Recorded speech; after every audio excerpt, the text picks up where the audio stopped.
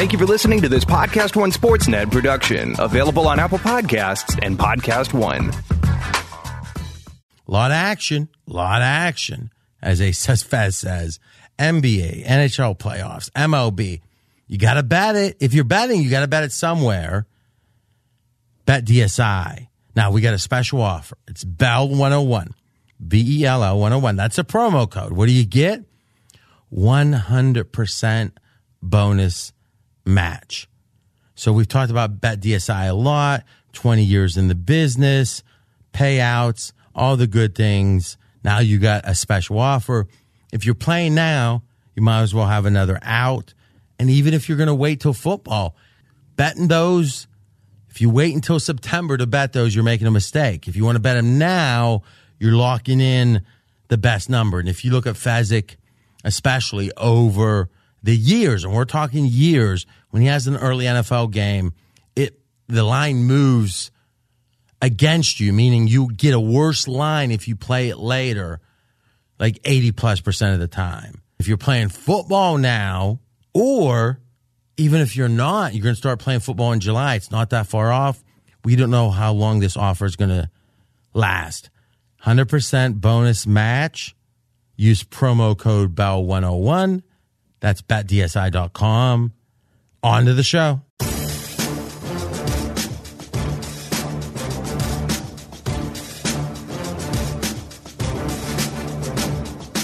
Welcome to RJ Bell's Dream Preview. Weekly winners from his Wise Guy Roundtable. Broadcasting from the pregame.com studios in Las Vegas. Here is RJ Bell. That's right. And this is the OMG, how good is Golden State really edition of the Dream Preview. And we've got our Wise Guy Roundtable to my left. Brad Powers, surgeon when it comes to NBA knowledge. This guy, if he puts his mind to it, I don't know what he can't handicap. To my right, Steve Fezzik, only two-time Super Contest champion. And I would make the case his NBA, just because we got the Daily Show, is better than it's ever been. His depth of knowledge, obviously NFL is his specialty. I'm RJ Bell.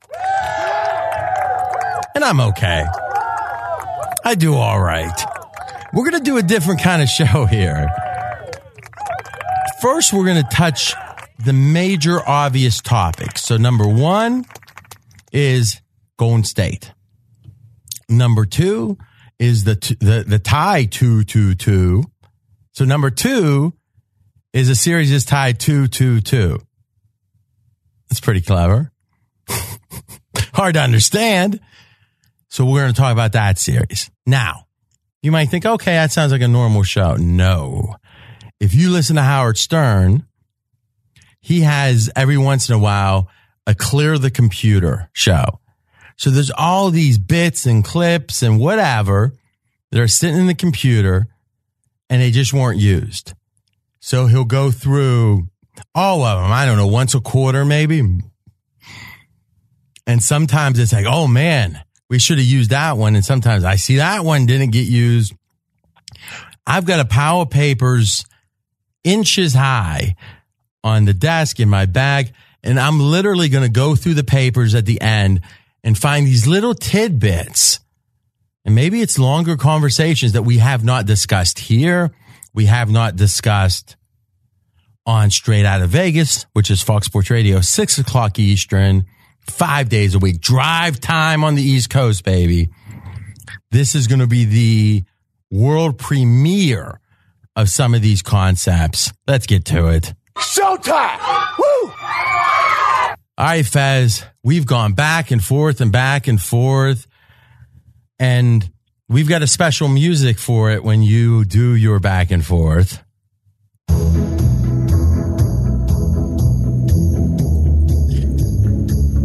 Here we come.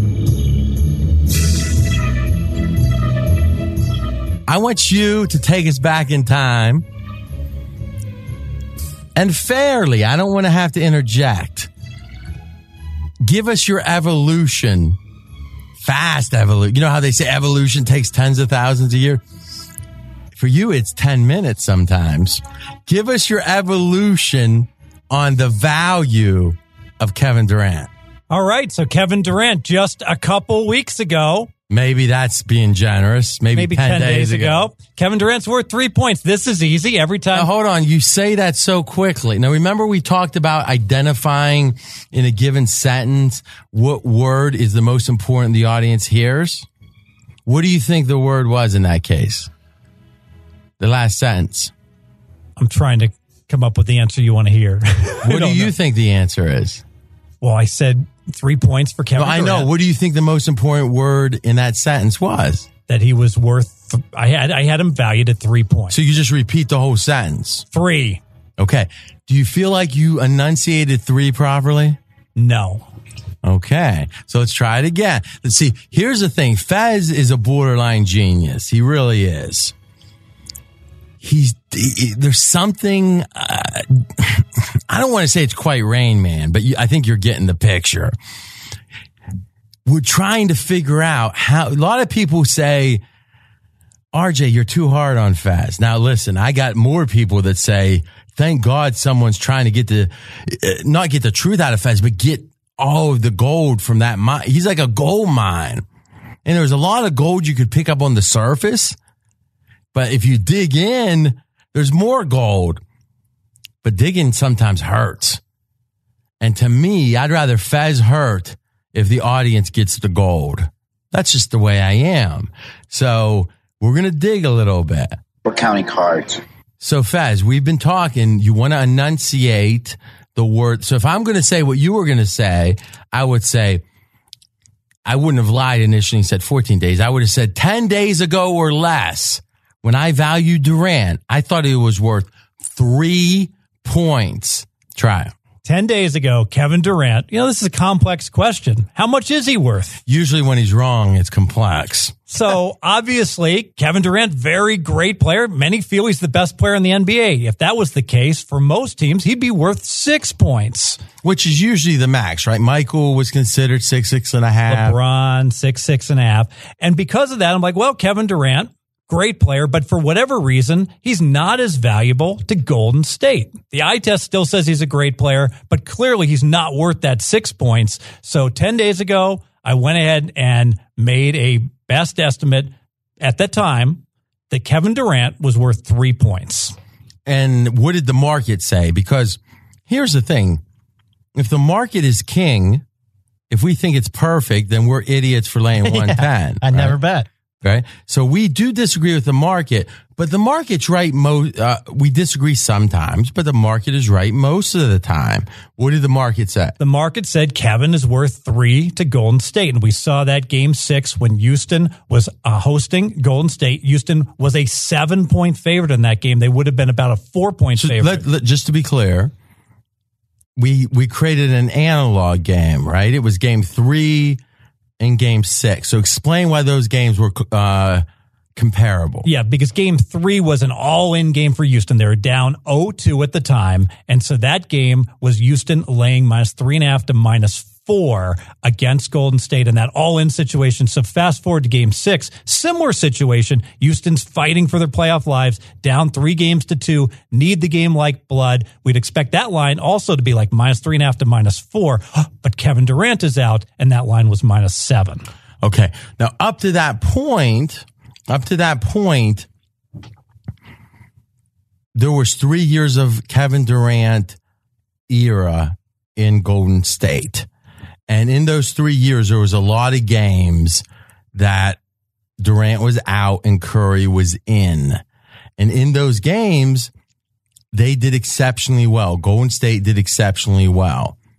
Now, we're going to ask this same question and actually give the numbers in a minute or two. But I want to understand in your mind, because one of the things about you, Faz, you originate NBA, you originate NFL, but you bet in a lot of other things, and you trade information. Right? Imagine if I'm a master at MMA handicapping. I'm not, but let's say I was. Steve Fezzik, that's the guy that won 2 super contests. That's the guy with a mansion and a yacht. That's the guy that's known in all 5 boroughs. I mean, that's the kind of guy. That's the kind of guy I want to trade information with. In all the 5 boroughs, I'm known. I'm known all over the world. Right? So you got people contacting you often saying, let's trade. So when that happens, how do you typically approach it? Well, when I have uncertainty about things or they have uncertainty, we ask each other questions. But hold on. My question, try to listen. My question is, when they contact you, because it could be someone who is a 17-year-old kid that just started handicapping last week, or who knows who it could be. How do you don't just start batting some stranger's information immediately, do you? No, you take that information, then you do your independent research from that, and you try to make your own conclusions about maybe a theory they might have. So hold on a second. So you're saying if a guy comes to you unknown, says, I'm great at MMA. He gives you a pick. The first pick he ever gives you, your bias is towards betting it. You're just doing your research. But if your research was any good, you'd be betting your own MMA picks. Well, I would have to have the time to go through each and every game in MMA. But what I'm saying is the act of you going through it is borderline meaningless. You're not an MMA handicapper. Yeah, but I consider myself, if he gives me the reasons why he's betting something, I've got a shortcut, if you will, towards being able to actively handicap his handicap and determine, do I think it has merit or do I think it does not have merit? It's going to be difficult because I'm not an MMA expert, though. So what would you do? I would use my best judgment to try to figure out if I thought that he had. Well, let me ask you this question. You're struggling. Let me ask you this question. If it were a sport that you had other sources on and you personally handicap, just you don't originate. So when we say originate, it means you will bet your NFL. You don't need to talk to anyone else. So you will as the week progresses, but you're willing to bet, a week. In fact, you bet a bunch of games of the year. I mean, one of the things we'll do today, Brad, if you're ready, is we can go through a lot of the Cantor game of the year stuff, right? Yep, got it. All right. So they released week 2 through 16. How many of those in a typical year, by the time that, whenever they take those off the board, how many of those do you bet? About 30, like 2 per week. And 2 per week of the season. Yes. Okay. And in general, you're not getting information from anyone as much as this is your opinion. No, it's just my opinion. I don't need anyone else's information. It's sometimes helpful, but I am very confident to bet my information solely and to get an edge against a virgin bookmaker line in the NFL. And a 2-time Super Contest champion makes sense. And the fact that we, right in front of the world for you, had the season we had on NFL and Fez leading the way with his best bets. The Vig, tries to act like he was leading the way, but it was far from it. You proved yourself with 2 Super Contests in a row, and now years later with we were at the cusp of winning the gold, one of the great seasons. Okay, but in NBA you'll do the same thing, though you're not as confident. I think you're the best NBA, or check that, the best NFL public handicapper in the world. If a guy isn't known publicly, I don't know who there could be, I don't know. But what I know is this: if there was a lot of better handicappers than you privately, the line would move so fast we wouldn't be winning like we do.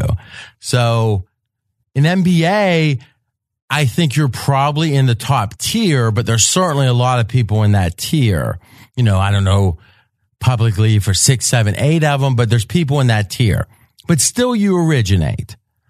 In all other WNBA, you originate. Yes, which is more niche. And when does that season start? Friday, opening day. And you're ready. I'm ready. All right. So on Twitter, guys, because here's the thing, a lot of people think WNBA, you must be crazy. Who would bet WNBA? Right? That is a reaction. And then another possible reaction is, something?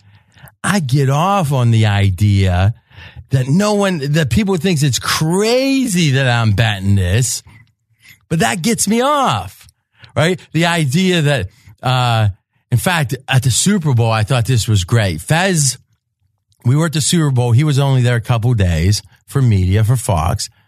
And since Fez didn't have all his computers and his screens, you were really limited in your betting. But we're sitting at this exotic Indian place. It's like a little hole in the wall. Had a 5 stars on Yelp. I don't know if you know about this. Daryl from Atlanta.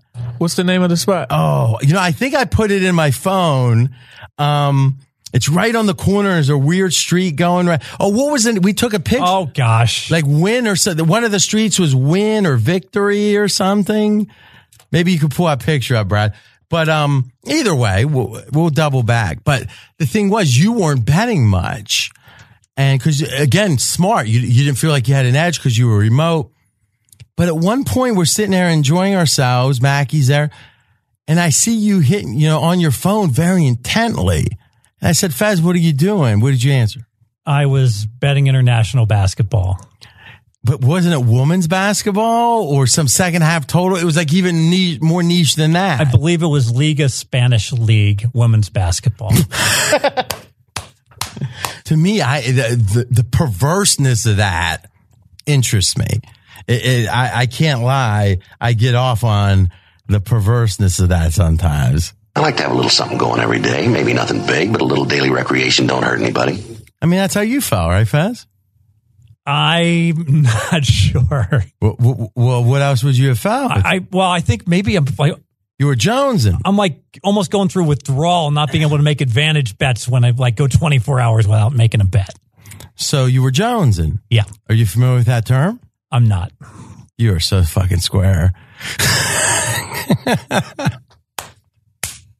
Hey, you gotta love it. He's that square. Well, to me, WNBA is exactly that. If you only want games that you're going to be watching and everyone's talking about the next day at work, no. But if you want to win, and Fez, you might not have it right in front of you, your 2-year record, last 2 years, you've done WNBA. What's your 2-year record? 27-14.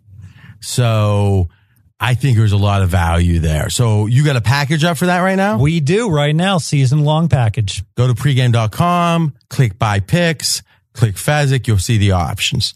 All right. Did you have something for us? Yeah, what was it? Name Lucky Street. Lucky Street. Yeah, I know a little Indian restaurant. You're right on the corner. Yeah, yes. You know that one? Yeah, I know exactly where you are. Yeah, that's a good restaurant. Yeah, that's very nice. It's a nice little spot to take somebody late night too. And then unfortunately, it was Mackie and Faz with me. No, that's not what you wanted. But my love of food is such, it was okay. I'm just saying. Mackie and I were RJ's backups for like every single day. We were like, are we going to lunch, RJ? And he's like, I'll get back to you. And then if everything else fell through, then he'd take us to lunch. You were eating at the media center the whole time, pretty much? For the most part. Women, we can lay. That's my opinion. You can appreciate them. Got to compartmentalize. So those NFL, NBA, WNBA originate. Otherwise, you got great instincts for handicapping, but you just don't have the time to sit like Brad does and watch. What's our count now on your spring game viewing? I'm only at 31. I got about 19. You feel like you're behind? I do a little bit this year. All right, there you go. All right. Fez, if you did that, how you originate in the WNBA and NBA. And that's why we diversify at pregame. Okay. So to me, I think the thing that threw you about the MMA question is in almost all cases, you're going to be competent enough to say, well, that doesn't work in baseball, even if you don't originate in baseball. Mm-hmm. Though you actually originate with the AL East, you focus that much and we'll do it there, or refresh my memory. Well, the NL Central, because the Cubs are in that division. So that's the division I know the best. So okay. And you'll bet some stuff on your own there. Absolutely. Yes. But otherwise it's your opinion. But you're saying even if a guy off the street comes up, you hear his analysis, you're going to have a pretty good idea, is this guy capable of winning? Exactly. And I'll bounce it off one of my experts also. Say, hey, this other guy has this theory about Tampa Bay games going under early. Can you take a look at this? You think it has any merit? They're more of someone who's a baseball specialist. Okay. So, for example, when I hired Brad and you didn't know him, and Brad started talking to you about some of his theories, and you told me this guy, I don't know. Yeah. That was just that same kind of analysis. Yes. And now Brad, here's his revenge. He was the baddest kid around until I showed up. So, if you would have been nicer earlier, Fez, who knows? He could be on your team instead of your adversary trying to supplant you. Oh, no. Brad and I are a team. We've got a nice package up with Fez NFL and Brad college football. It's a team of convenience, though. It's not. No, it's a dream team. No, it's a dream team if you're buying it, but it's very competitive. Yeah. It's almost like the dream team. There's not enough dislike like Isaiah to keep anyone off, but it's very competitive. Yep. All right. Brad doesn't even know he's competing. Yeah. Well, I go home. Maybe he's doing the howdy doody stuff, right? Where he acts all innocent and stuff. That's a good call. I mean, I'm like Rocky IV style. His pictures on my mirror when I wake up. I love it. Love it. But you're not going to if you see him and the wife, you're not going to go, hey, woman. No. All right. That'd be funny. All right. So, Durant, 3 points. What happened after that? Yeah, so it's complicated, complex, but bottom line is... Code is he's wrong, and he wants to try to make it seem less wrong. Yeah, I was wrong. It became evident... Try to speed it up, though. All righty. I mean, because you go, just get to the point. Curry, without Durant, wins 5 straight playoff games. And now Curry is 31-1 straight up without Durant. And if you look at... Stop. What you said isn't correct. So think about what you said. I'm not going to help anymore. Golden State, when Curry plays and Durant does not play, their last 32 games... There you go. Okay, 31-1. Because what happened is the number that's going around that's correct is the whole time. For whatever reason, the first couple games weren't as good. It's fair to say, hey, they're on this run. But I would make the case, since there's only a couple games you're eliminating, instead of seeming like you're, arbitrary endpoint type crap, just say the whole era, I think is the better number. Then you can say, and actually they've been, after the first couple games, they're 31-1. Yes. So it turns out it's just under 90% that when Curry plays and Durant doesn't play, that's the percentage that Golden State wins. Straight up. When both play, it's only 78%. So they've actually done better with Curry than with Curry and Durant. However, RJ, what I really thought was going to happen this year is that... But hold on a second. A vast majority of those numbers were already in the books come Game 6 in Houston. So I can't... And the reason we started the whole conversation of your network, it's not just your opinion. I want to hear 2 things. Why did you discount that record, which implies Curry without Durant is not much of a downgrade? And why did the other people you talked to, why did they discount it? Yeah, because when I had conversations with others, pretty much universally, the conclusion that I got when I spoke to others were, well, this is a totally different Golden State team. This Golden State team used to have a bench. They used to have Zaza Pachulia. They used to have David West. They used to have McGee. This bench is a bunch of stiffs for Golden State. And because of that, the mere fact that we're going to be down Durant and we're going to have to play more Jerebko or play more of Livingston, who's old, it's going to be a downgrade for Golden State that was not like the downgrade that we saw a couple years ago.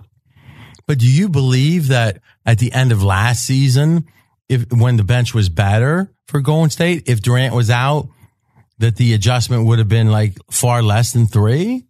I believe last year the bench was much more capable to... Yeah, I understand that. I'm saying, what you're saying is you're saying the reason that the Durant downgrade, you thought his absence, the downgrade associated with it, was so significant, 3, was because of the deficiencies on the bench. Yes. I'm saying last year there were less deficiencies on the bench. Thus, in theory, if Curry played without Durant, you'd think that the downgrade would have been less. Correct. Now, but did you see that last year? I don't remember it ever being like, oh, with Durant and Curry, it's 7, but without -7, but without him, it's -6. I never saw that. I never saw it. The market. So what you're saying is the market, they didn't care what the bench was like. They were downgrading for the absence of Durant. Correct. The market said, hey, Durant is worth X, and the market, it was sticking with that number of 3 points. So what else? Well, then what happened is that Curry started playing playoff game after. No. What I mean by what else is you haven't explained in any way why Brad, read the numbers. Yeah. And this is today now. Now, let's acknowledge there's been a handful of games since in this playoff, starting with Game 6 in Houston, in which Curry's played well, and it would make sense there might be some adjustment. Go ahead. So there's been 5.25 has been the extra. But right now, and Fez was right, Curry plays, no Durant, 34-4 straight up in the Durant era, 90%. That's straight up. What about when both Curry and Durant play? Fez mentioned it. 78% of the time, the Warriors win. Here's another factor. When Curry's out and Durant plays, the Warriors are 28-18. They only win 61% of the time straight up. So the best is when Durant doesn't play and Curry does, 90%. When both guys play, Durant and Curry, 78%. When Curry's out and Durant plays, 61%. Now, those listening, you might say, that sample size is decent, but maybe they just played a bunch of easy teams. So against the spread is supposed to equalize that. So let's go through each of those quickly. ATS. Yeah, ATS-wise, again, the best is when Curry plays, no Durant. ATS, 63% of the time, covering 63% of the time. Next up would be when both play, Curry and Durant. They cover right around 48% of the time. When Durant plays, Curry doesn't. Golden State only covers 39% of the time. So what we're saying is during this likely now, it would seem, all-time run of 3 straight victories, 4 out of 5, also having in the middle of all that a 73-win season. It's about as good as we've seen since the Celtics. We can debate the Bulls and the time off and all that. That except for the games that Curry was there and Durant wasn't, if you would have said right when Durant shows up, you would have said, in fact, if I remember, Brad, our first lunch or whatever was the day, remember we were at Sunset Station? Yeah. And the day Durant signed. Oh, yeah, it was. Yeah. Right? In July. Yeah. So 2.5, it's been 3 seasons, but it was a situation where if I would have said, I think this team's going to do as well as any team in history, I'm going to bet him every game. Other than it's just Curry by himself, a drunk baby flipping coins would have hit 50.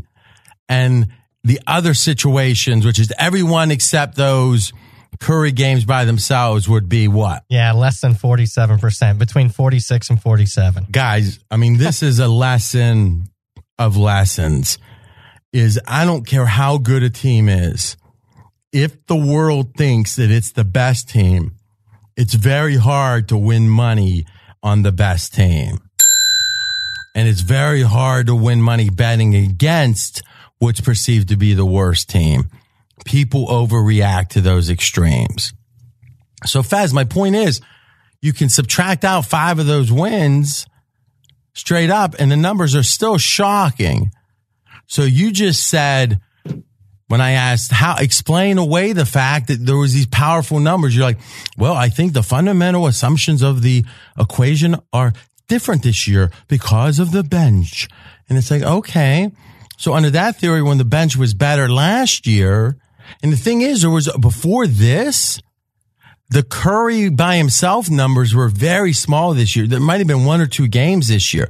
So pretty much these numbers were the same, minus the 5 playoff games a year ago. And the bench was much better, but still, when Durant was out, it was being adjusted drastically.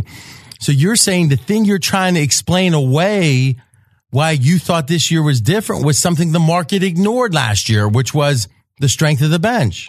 Yes. And I think the most important factor that the market has gotten wrong and that I've gotten wrong is that the joy that the players have playing with Steph Curry, the way the ball is distributed, everyone is more actively involved. And thus, when Steph is on the court and he's the one who's actively handling the ball, it makes everyone around him better. What made you see that this year and not the first 30-some games? Gosh, the fact when I really was watching the playoffs, RJ. Could it be that because you have a daily radio show, you're actually working harder? It absolutely. And going through the box scores and just physically watching the players and their effort levels. And I go back to the joy of the game. The players look like they're really enjoying themselves. Hey, it's great to win. But when Durant is on the court so often, it just becomes ISO ball, let Kevin do his thing, and all the other players don't seem to have the joy of playing the game. What do you think, Brad? Well, I think these games, we paid attention more because it's been the playoffs. I'll give you a little bit of a pass, Fez, and I'll give the market a little pass. When it's the market says thank you.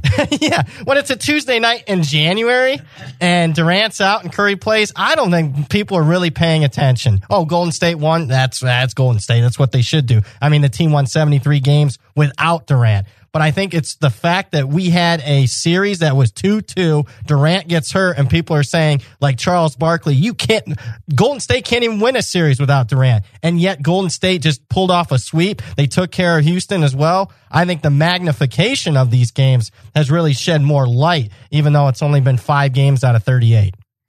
Very well said, Brad. That was good. And I think he's right about some games get more attention than others. But it brings up my ultimate point. And to me, this is a debate I haven't heard anyone have. Now, since I've been having it on Straight Out of Vegas, maybe Colin's going to start having it. There's a new phenomenon where I've listened. I mean, Brad, between you and I, we listen to a lot of Colin. You seem to listen almost every day. Yeah, I've started listening to Colin in 2004. Wow. Yeah. But I mean, let's say in the last year, you listen a lot. Yeah. Have you ever heard him use the word sample size? No, never. And we sat here on the same network, 3-8, his show. And then, it's Dan Patrick, it's Colin Cowherd, it's Doug Gottlieb, and it's Straight Out of Vegas with RJ Bell. And then in real small font, Brad Powers and Steve Fezzik. Yeah. You can't see it, but it's there. We were spending probably 10, 15 minutes a show for a couple shows, really breaking down that it's too easy to dismiss these staff numbers specifically as, too small a sample size. Because one, it's not just it's a decent sample size, but two, it's so extreme. And you've got the notes in front of you. It's 30-4 exactly? 34-4. 34-4. Okay. Yeah. But the thing is, even if the number of losses doubled, it would still be even better. I mean, correct me if I'm wrong. Think about this. And if you need a second on the calculator, do it. If the number of losses doubled when it's just Curry, that Curry alone without Durant would still have a better record than them two together. Is that right? Yep, by about 1%. So now you can say double the losses and still. So, Fez, you can explain this better than me. It's talking about standard deviations where what's your confidence level at 1 deviation, 2 deviations.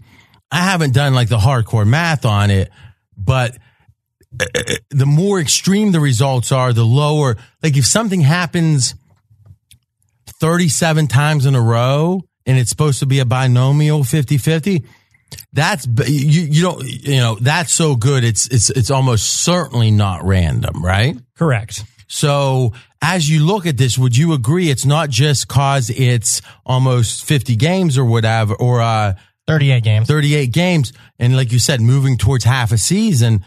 But it's also the fact that there is some margin for error, even if they got lucky to only have 4 losses. Yeah, correct. So think about it. Someone shooting free throws, for instance. So they shoot 38 free throws, right? And they make 34 of them like Curry has. So they're 34-4.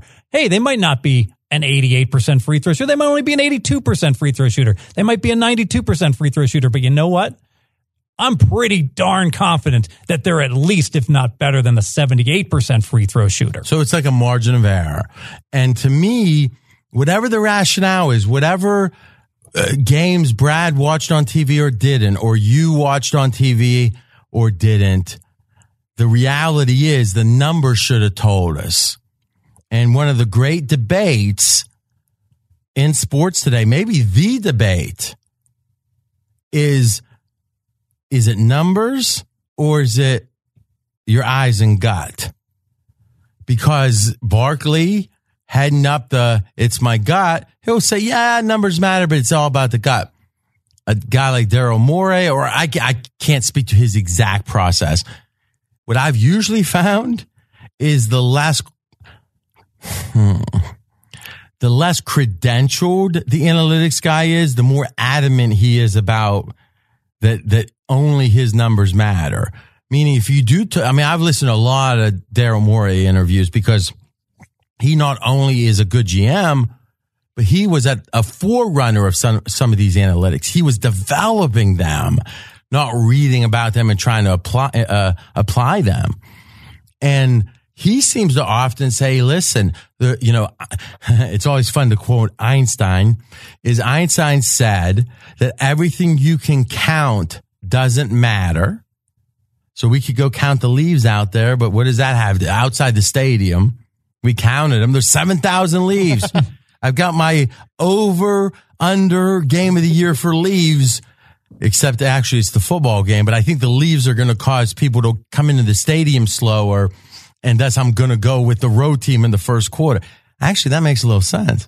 But in general, there wouldn't be a correlation, right? So you can count it, but it doesn't matter.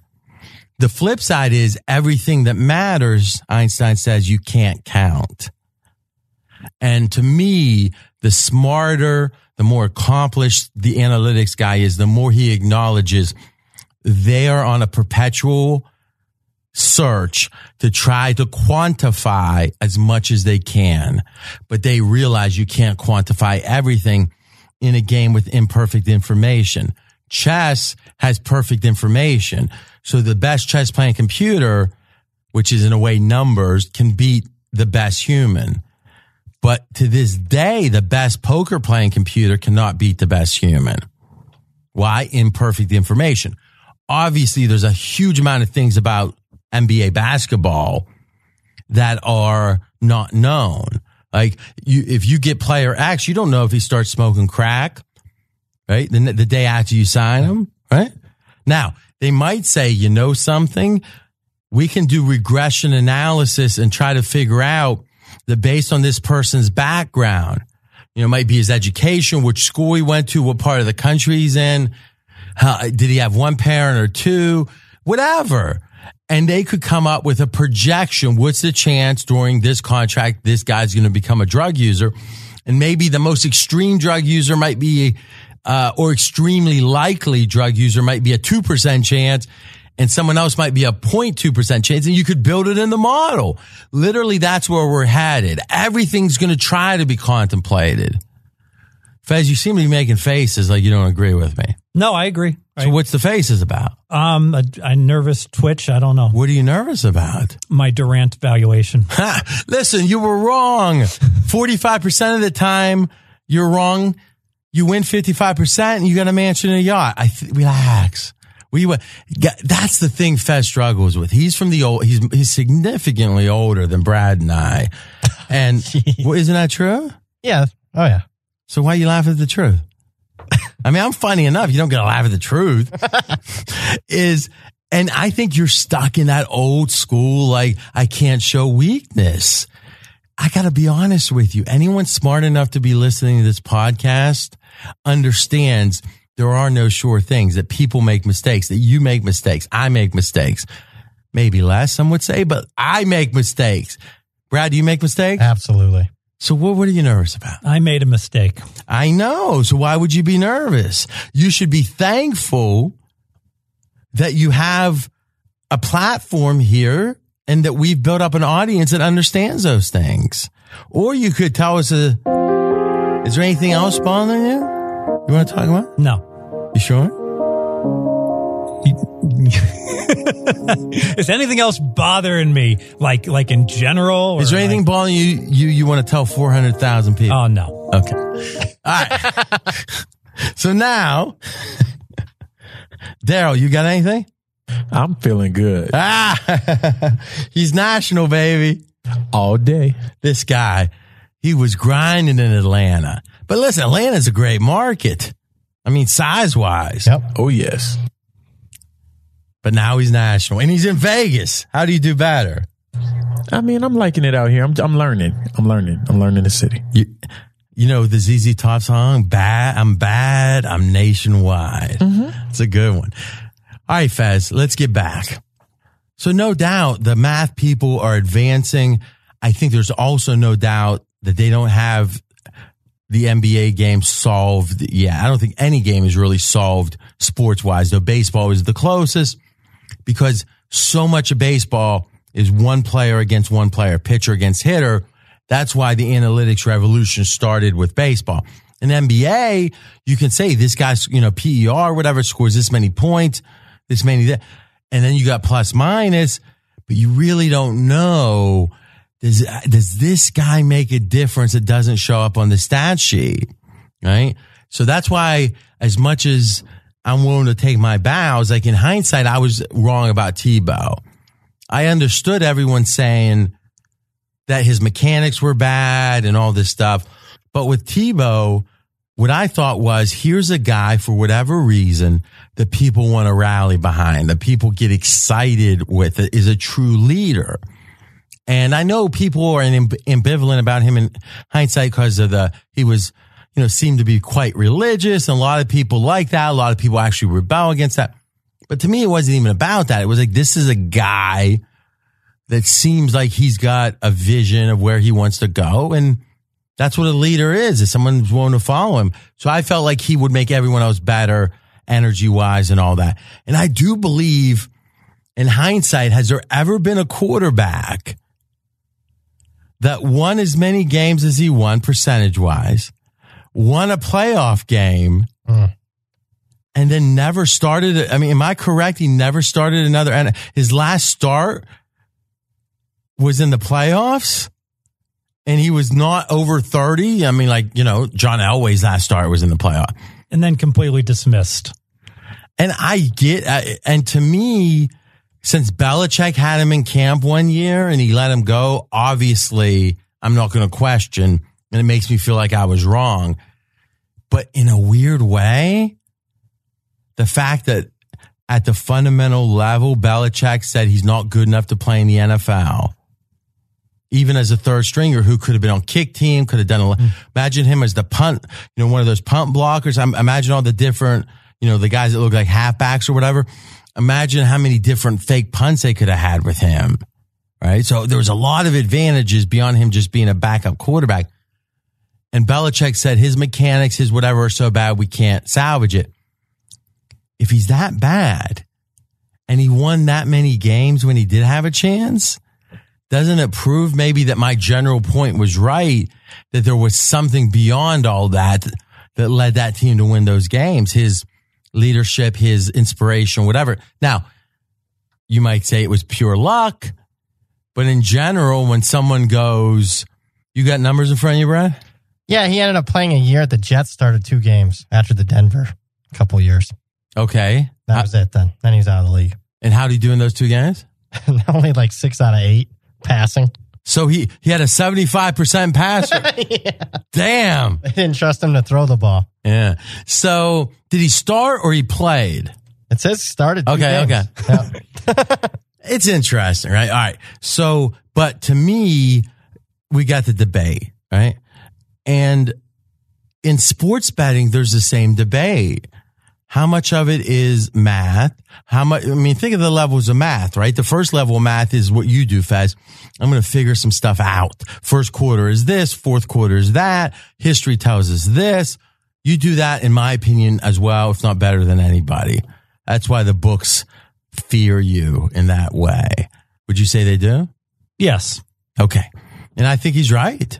I mean, there's multiple books here that some won't take any action. Some will just there's one big chain that will only let you bet once a day, right? Yeah, 1 trip to the window per day. I can bet every game on the board, but I have to do it all in 1 trip to the window. And if the line moves an hour later, they don't want any piece of it. Correct. Okay. Fear. Now, to me, where you don't focus your time is the next level, which is data mining.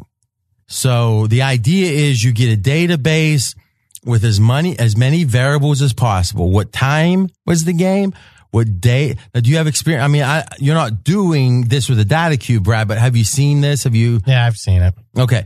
So why don't you explain? Well, we had variations at my former employer, Phil Steele Publications, with stuff considering lines, games played, scores, how many rushing yards, all that would get data mined into a thing. And the theory is we could project and say, hey, a lot of yards is good, blah, blah, blah. Or you could say, let the computer look at every permutation. It might take them 4 days. And at the end, show us the most unlikely outputs, or p-value is the way you can say, which is how unlikely something is. And again, I'm no expert at this. I know just enough to explain it. Maybe not so well in a rudimentary sense. Okay. And then you find stuff you would have never thought to find. The next level is what's going to really make the markets tough, is artificial intelligence. It does all the things a data cube does.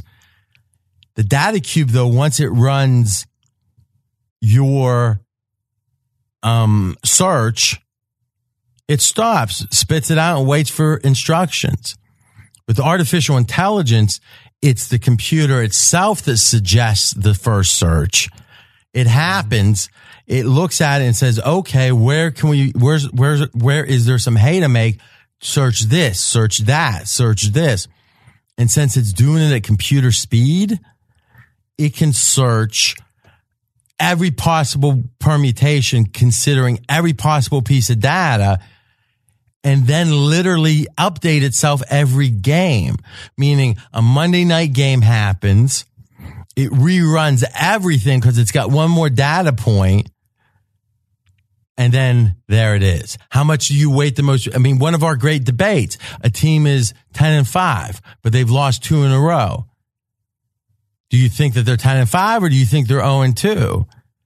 Right? We sit here and wring our hands all day trying to figure out how to weight it. If you had tens of thousands of NFL games and could look at every one of those, but not just look, they lost 2 in a row, but what was the line? What was the weather? Mm-hmm. Was the quarterback out? I mean, this is where everything is headed, not just sports betting. So, yes, I think ultimately, Terminator style, the computers are going to be dominant. Hopefully, we're there to unplug them if we need to.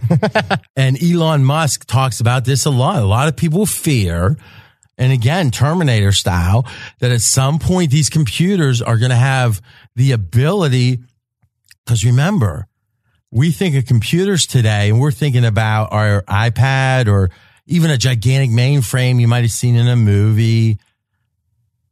But computers are also robots.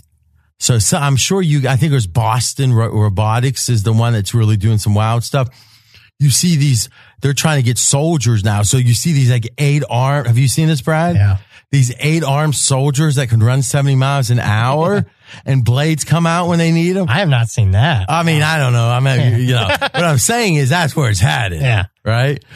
And now imagine, 2001 house style, your computer that's trying to take over tells some of these robot computers to somehow either steal or build a secondary power source.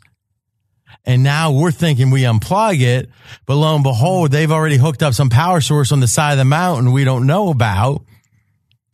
And again, obviously sci-fi is all based, a lot of it is based on this, and there's creative minds in this area much more creative than mine.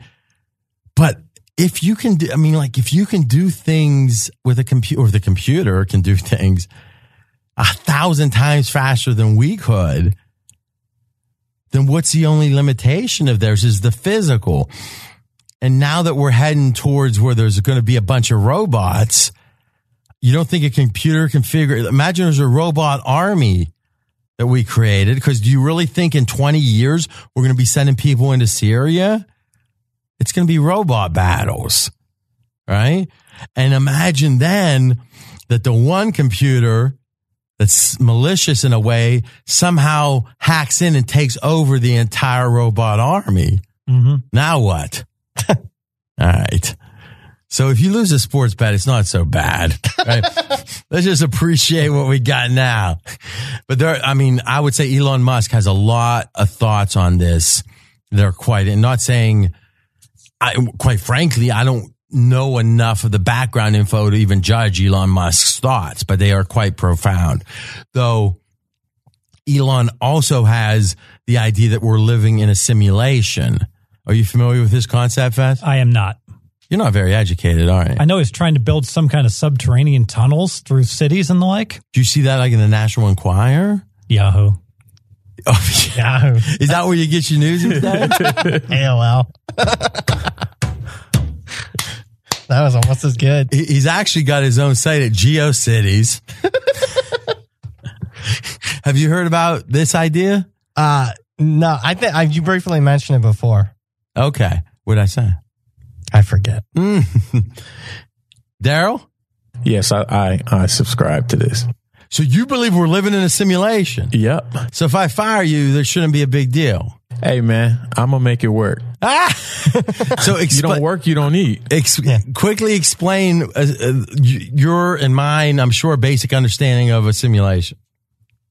Well, I just basically, and the way I look at this is, I just feel like at some point, these robots, these computers, these smartphones, they're all going to take over at some point. And the way I look at it, so you're saying be nice to your smartphone. Don't say he's one of the good ones. Yeah. Because at some point, like you said, you're talking about the market up in Boston. They have dogs, they have robots, they have these type of cars. Like they're getting us ready for something. That mysterious they up in the mountains. That's right. A simulation, again, rudimentary from my perspective or understanding, is a different theory. The theory is we're not here. The theory is we are a computer simulation, that some species that is so far beyond us, we can't even comprehend them. Like imagine an ant farm. Do you think an ant farm has any, and imagine somehow it was black. I don't know if ants can see out or whatever, but you could make it so they could. They wouldn't know they're in the middle of your office, right? And your office is in the middle of Las Vegas and Nevada, United States, et cetera, right? The theory is that there is a computer simulation so advanced that we're all being fed, like our consciousness was programmed by this computer, and we all think we're here. We're all feeling pain if we hit our arm. Yeah, but it's pain that the program programmed us to feel. So imagine if you, how many real things make us human, right? It's the ability to see. I mean, if you really break it down, now you could break things down into subgroups, but we feel, we see, we taste. We've got a consciousness. We've got memories, and again, back to sci-fi, Blade Runner and that series discusses this, and it's always what makes a human. But in a simulation, in theory, there's 1,000 other simulations. That there's a Fezzik that tried crack cocaine when he was 22 in this other simulation, and he's now literally dealing 3-card Monty on Fremont Street. And not enough money for the toupees. Dead bald, gray hair, 3-card Monty, saying that he once went to Northwestern. and think about and the thing is, they let these simulations run. They don't dictate anything. So the theory is almost like in war games where they kept running the simulations. They're all going on at once, and our consciousness is only a single one person, quote unquote, in one simulation. Now, Elon Musk, who the case could be made, is the most innovative thinker of our generation. And it's a really valid case. A lot of people will say, well, he's more hype than anything. Okay, he certainly has had elements of hype, but oftentimes it was the bridge from where they were to where they needed to be till people could see how wise his ideas were. And who knows what's going to happen, but it's very possible that Elon Musk will change the entire world by making electronic cars more viable, and wherever you're on the political spectrum, if you could have an electronic car that was just as good, if not better, and was better, who would say, you know, I know this car is not quite as good, and I know that it's worse for the environment. I know it costs me more, but I want that car, right? Usually it's the trade-off, right? The planet and you know, the whole global climate change stuff versus how convenient is it for me? And now those on the left might say that guy's too selfish. He's too involved with himself. But it'd be the smallest minority that wouldn't want a better car, cheaper, that helps the environment, right? And he's also potentially going to be the driver of us being, us as in the human race, a multiple planetary species. Meaning, if we're on Mars. Now think about how important that is. Because there's a famous, boy, I've never quoted Einstein twice in the same podcast. There's a famous quote. I don't know how WW3 is going to be fought. He goes, but I know how WW4 is going to be fought with sticks and stones. Which means whatever happens in World War III, we will be back in the Stone Ages when it's done. And then the next big war is going to be like Game of Thrones type crap. All right. So if that's the case, meaning that every day that goes by, the chance of destroying the entire planet through some kind of smallpox type variant that Iran or the United States is studying for warfare, but lo and behold, it gets out. And all of a sudden the planet's wiped out and literally humanity is gone. No one's listening to Mozart. You put us on just a second place. It's like a redundancy. It'd be almost impossible for anyone. In fact, I think it would be impossible for any one event to destroy the human race. And the theory is if we have two planets and keep progressing in a scientific fashion as quickly as we are now, a third or fourth planet's going to be, and all of a sudden now we're all over the universe.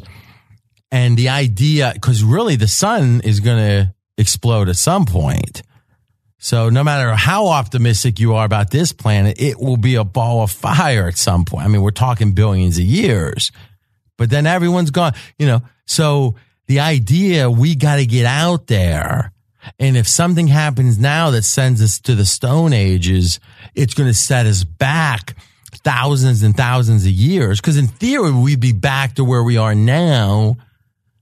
You know, if we got sent back, let's say to 0 AD, so, you know, 2020 or 2019 years ago, in theory, it would take us about the same amount of time to get to where we are now. So if you get set back 2,000 years, it's going to be tougher to be an interplanetary species. And if you really think about the pace of growth of technology, I mean, the famous story is that an iPhone has more computing power than all the computers that got us to the moon. We were able to land on the moon with all those mainframes, but the iPhone has more computing power. And that's been, what, 50 years ago? Yeah, I guess we're almost right at 50, right? So it was 69. Imagine another, can you even comprehend? I mean, Fez is a lot older, but Brad, I mean, imagine 30 more years of this. You're going to be 65. That's not that old. You're going to be 65. If things move at the same pace they are now, can you even imagine? I can't. No. But imagine 300 more years or 500. The only thing that can stop us is some kind of cataclysmic event. Elon Musk wants to get us to another planet, so that can't happen in a way that would destroy us or even set us way back. Because imagine some scenario that it didn't wipe everyone out, but all the computers fried and all the history books fried, and we're kind of back like, Fez, you're pretty smart, but I don't think you could build a light bulb, could you? No. Right? If you watch Lost, you can see if you don't have but if there's a whole other planet with all that information and people to come help us, you'd get back so much quicker. So, yeah, I don't know about all the hype. I know that Elon Musk, in some amazing way, is both trying to save this planet and get us to other planets. And literally, this guy believes that we're in a simulation. And there's like a 40-minute video on it where he explains it all. It's in a discussion with someone else. All right. I figured you guys thought I needed to cover that. But back to the idea of Fez being wrong. In fact, let's replay the theme song. All right, Fez. What we figured out was the numbers told us we should trust Curry's just as good, if not better, by himself. Our gut said, how in the heck could that be? Regardless of the 5 games since, do you agree the numbers told us what you're now believing? The numbers, yes, I agree. Make a convincing case. No. I'm talking past tense, 5 games ago. When you said 3. Durant's worth 3. The numbers disagree. I know. Try to listen. What I said was that even 5 games ago, the numbers said Durant's borderline worthless. Correct. For this team. For Golden State, yes. Okay. But you said, I don't give a care about those numbers. Numbers schmumbers.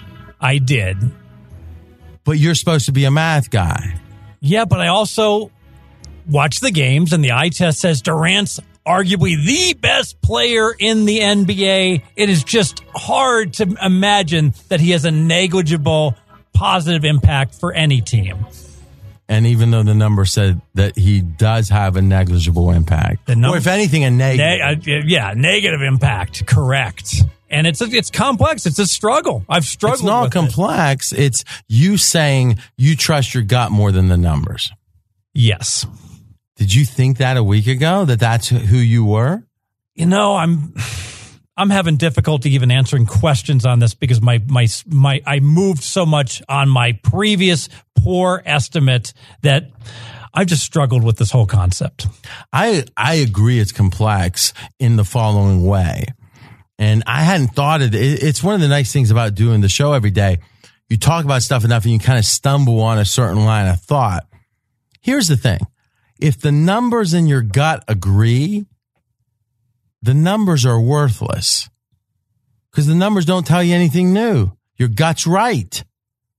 Now, if the numbers in the gut disagree, that's the only time the numbers matter. Because imagine Archie Bunker being the prototype of the guy at the end of the bar saying, Haystack Hank style. In fact, let's hear what Haystack would, because my guess is that Haystack and Fezzik are in a, kind of a similar place right now. Now, Haystack's not always here, but when I call for him, wait. Uh-oh. Now, remember, guys, Haystack comes in. He, for whatever reason, takes Brad's seat, but he has his own boombox. The theme music you're hearing is Haystack's theme music. Haystack, quick question. Golden State without Durant, how do you value it? Well, I got to tell you, woo-wee, it's good to be back here. Haven't been back here too much since college football's over. That Kevin Durant, he's really good. Maybe better than LeBron. I got to think, man, with Kevin Durant, Golden State, man, they couldn't beat LeBron without him. With him, they beat him twice. They better with Durant. The numbers, I don't care about the numbers. So the numbers, how do you think? I go with my gut. Are you kidding me? Look at this thing, man. I mean, jeez. Gotta go with my gut. So Fez, does Haystack, could we just record that? Could we use that for your take? I think there was some Haystack in me, RJ. So where do you disagree with Haystack? Well, the numbers are overwhelming in the opposite direction. I'm sorry, I asked you a question. Where do you disagree with Haystack? Because Durant's as good as he is, and he's a great player, just does not translate into greatness. So you're repeating that you agree with him. I'm asking one more time. Yeah. In what ways do you disagree with Haystack? I'm just struggling with all this. Attaboy there, Fez. He come on to the right side. Haystack's not here without the music. Come on. All right. Fez, I do too, right? To me, I think here's the problem. Most people who think they're analytically driven really aren't. And they either don't have enough of the numbers or they don't look at them diligently enough. I mean, think about the Rockets. How many people do you think Daryl Morey has you see things like that, Haralabob or whatever goes to teams. They've got, I'm not saying warehouses full, but they usually have 5 or 6 or 7 people in their analytics department literally spending all day mostly focused on their own team. Now, they're trying to figure out league-wide trends. Also, do they want to trade for other people? And that's one sport. How could any analytics person in sports betting that doesn't have a team of 5 or 6, that doesn't spend full time on it, how's he going to understand every number that, and we've just admitted that even if you understand all the numbers now, it's still limited. But if you're only understanding half the numbers, meaning you're taking the time to consider them, I think that inherently you can't be fully analytical. And thus it's some blend of gut and analytics. And now the question becomes, when they disagree, what do you trust? The very fact that you, as of 10 days ago, trusted your gut tells you you're not doing as much analytics as you thought. Because if you trusted it, you would have trusted the numbers. Yes. So the question is, and this is one that I think we need to think about as time passes. It's not going to be immediate. Can we find the right guy to bring into pregame that literally is full-time analytics, where he's going to be not doing it for his own use, though that might be part of it, is he's providing us with private, where you see that he's got a Chinese menu of 15 different things. He's saying, Fez, I update these daily. Which one of these do you want sent to you? You might say all of them. And then you'll decide, am I going to spend enough time to really understand these? But in general, and there's a great book, it doesn't get discussed enough. It's called Smart Money. Have you read that, Fez? Chronic? Smart Money? Yeah. The one that's supposed to be Billy Walters, but they use a fake name. Yes. It really and again, this book's now, it was published more recently, but it was based on, I think, the 2002, 2003 season, if I'm remembering, early 2000. Yes. So think about how much computers have evolved, right? But even back then, it was a perpetual effort to tweak their algorithm.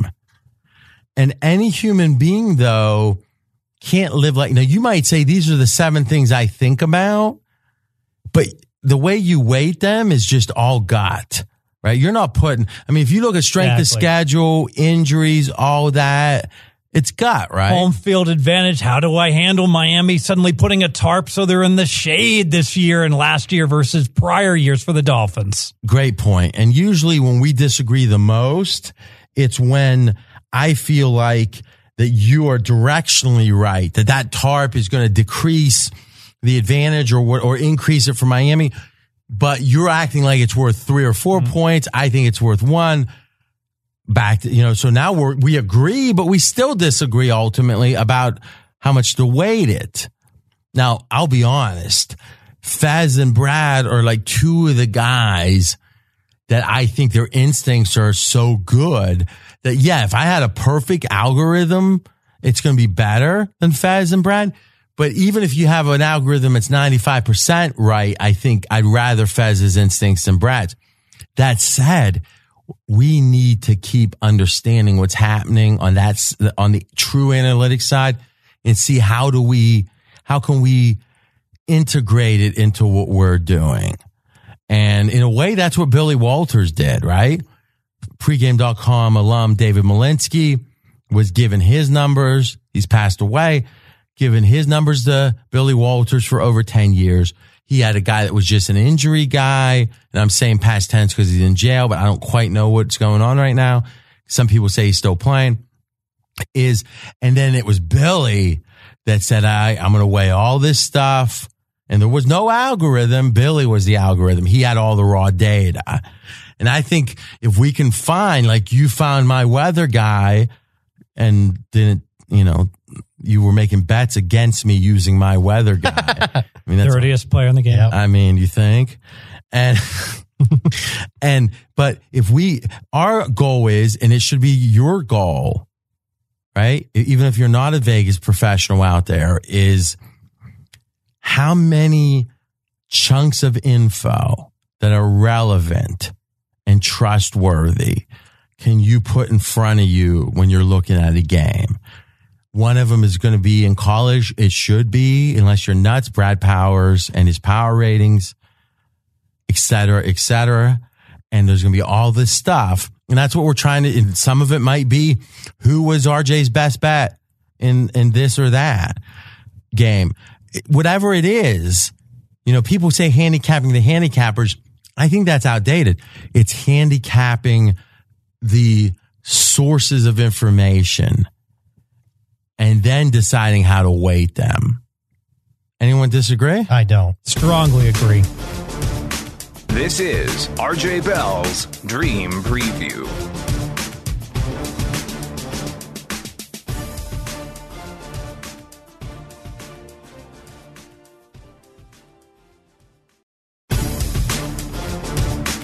Now back to RJ Bell's Dream Preview. All right, I'm RJ Bell. We got Steve Fezzik, Brad Powers, Sleepy J in the control room, and Daryl. I'm going to take a bow. But Brad, I'm going to let you make the case. On Straight Out of Vegas, we've had a few kind of game of the year type deals. One of them was my caloric intake prop bet of the year. Yes, you heard that right. Now listen, I love food. Let's start there. Now, for as much as I love food, I'm thin, but I'm not thin. That's how much I love food. That's a bang bang. Well, that's where we go have a whole meal at one place and then go right to another place and have another one. Bang, bang. So I am especially attuned to caloric deficiencies. Brad, tell the story how we arrived. And it was, I'm saying we in the royal we, just being very generous. Give us the story. So, player prop, Portland center, Enes Kanter is he's a Muslim. So right now, during the month of May, it's majority in May, a little bit into June. It's called Ramadan. And according to the Ramadan rules, per the religion, is you have to fast, not feast, Fez. Fast, not feast. Remember for the whole segment, he was calling it the Ramadan feast. Yeah, no feast when you can't drink, you can't take medications, and you can't drink. And I got to tell you, I take in a lot of stuff, whether it be media, reading, a ton of guys. This was some of the best stuff that RJ, not we, RJ came up with. And he concluded, hey, this game starts at so-and-so time. It was like 6 o'clock. The game gets over sunset at 8:30. Well, that's when the game's over. How can Enes Kanter, when he can't eat, he can't drink the entire day, how can he be effective? RJ goes under. And 200 stations Friday. Yep. Caloric intake prop of the year. And it covers. Under 11.5. Fez, how'd the game go? Enes Kanter, 2 for 3, 4 points, and only played, I believe, 9 minutes in that game after averaging 23 minutes. No. If I remember correctly, it was the first game, which was that Friday game. He averaged like 31 or 32, and he played 31 19. or 32 minutes. He played 19 minutes, but only had 4 points. And now that I think about it, that was Thursday. We came back on Friday, and I was saying, listen, this is so freaking sharp. Even though we're on 200 stations, I don't think everyone's got it yet. And we put a buy price out at, I think, 8.5 was your estimate. We said do it again on Saturday. And how'd that do? Well, he got benched, Enes Kanter. Didn't even start, only played 7 minutes. Fewest minutes he's played all year. And he was actually incredibly lucky to get 7 points. But still under. You still won. So it was almost like we can't comprehend how we could have lost those bets. Like, what would be the scenario? He would have had to have scored. If he would have made every shot he took, we still wouldn't have lost either. Yeah, he would have had to have gotten more than a point a minute. No. You're missing my point. Given the givens of how many minutes he played, how many times he shot, there was no level of optimism which would be making, if he made every shot both those games, he still would have went under. Correct. Now that's a bet. And I think the beauty that you identified, RJ, is how important it was to have all these cumulative 6:05 twilight start times where he had to go the entire day fasting, and then he only had one day off, and then he had to do it again. And it wasn't like it was like 4 o'clock start time. It was the worst possible time. The game ended literally when he was allowed to start drinking and eating again. And it wasn't in celebration for those that bet over. 4 straight games. And listen, here's the thing. Nobody, and I mean nobody, talks about how hard it is to win at sports betting more than we do. And I often say there's a lot of good sources out there. They're not near as entertaining. I don't think most of them. Let's just say this. Some might have the same depth of knowledge. I mean, maybe one or two, but it's like listening to paint dry. And then the ones that try to be entertaining are like they're making 3-4 mistakes an hour. I mean, Brad, you consume, at least for a while, all of them. I mean, is that even debatable? It's not. All right. But there are good pieces of info or info sources out there if you can grit your teeth and get through them. I think use them all if you think they're good. But if someone tells you it's easy to win, run the other way. That is kind of one of the easy things. Oh, yeah, game of the year, sell your house. We have games of the year, which means we like this game the most of any game this year, but it's going to lose 40 or more % of the time. Be ready. I won't say bitch, but that's what we kind of, be ready, bitch. Remember on Breaking Bad where they did something once and it was scientific based? I got a lot of stuff to watch. Oh, you haven't watched Breaking Bad? I have not. And Jesse goes, he's driving away and they're celebrating. He goes, science, bitch. Hilarious. All right. What made you remember that part? I have a weird mind like that. Your mind is beautiful. Ugly sometimes and beautiful sometimes. I'll take it. A beautiful mind. Thank you, Daryl. Well, let's hope I don't get schizophrenia. No, not like that. All right. Thank you, though. To me, here's the exception about it's hard to win. And Fez, you can speak, Matty Holt helped me understand this the most. The next time he's in and during the off season, he doesn't handicap this stuff as hard. Come back to NFL, he does. But he's an expert at the industry, so we'll try to have him in at least once before football. The books don't have as much time to sit and contemplate all this stuff. They've got, and a lot of people don't know this, Fez was a consultant on site at Pinnacle. And think about that. Sharpest book in the world at the time. They said, Fez, you lived where? I was living in Vegas at the time. Oh, so you didn't live down there? I went to Curacao for like 2 months. Jesus fucking Christ. Oh, I wasn't living there. I was living out of a hotel. If you were there, you're there for 2 months living there. Yeah.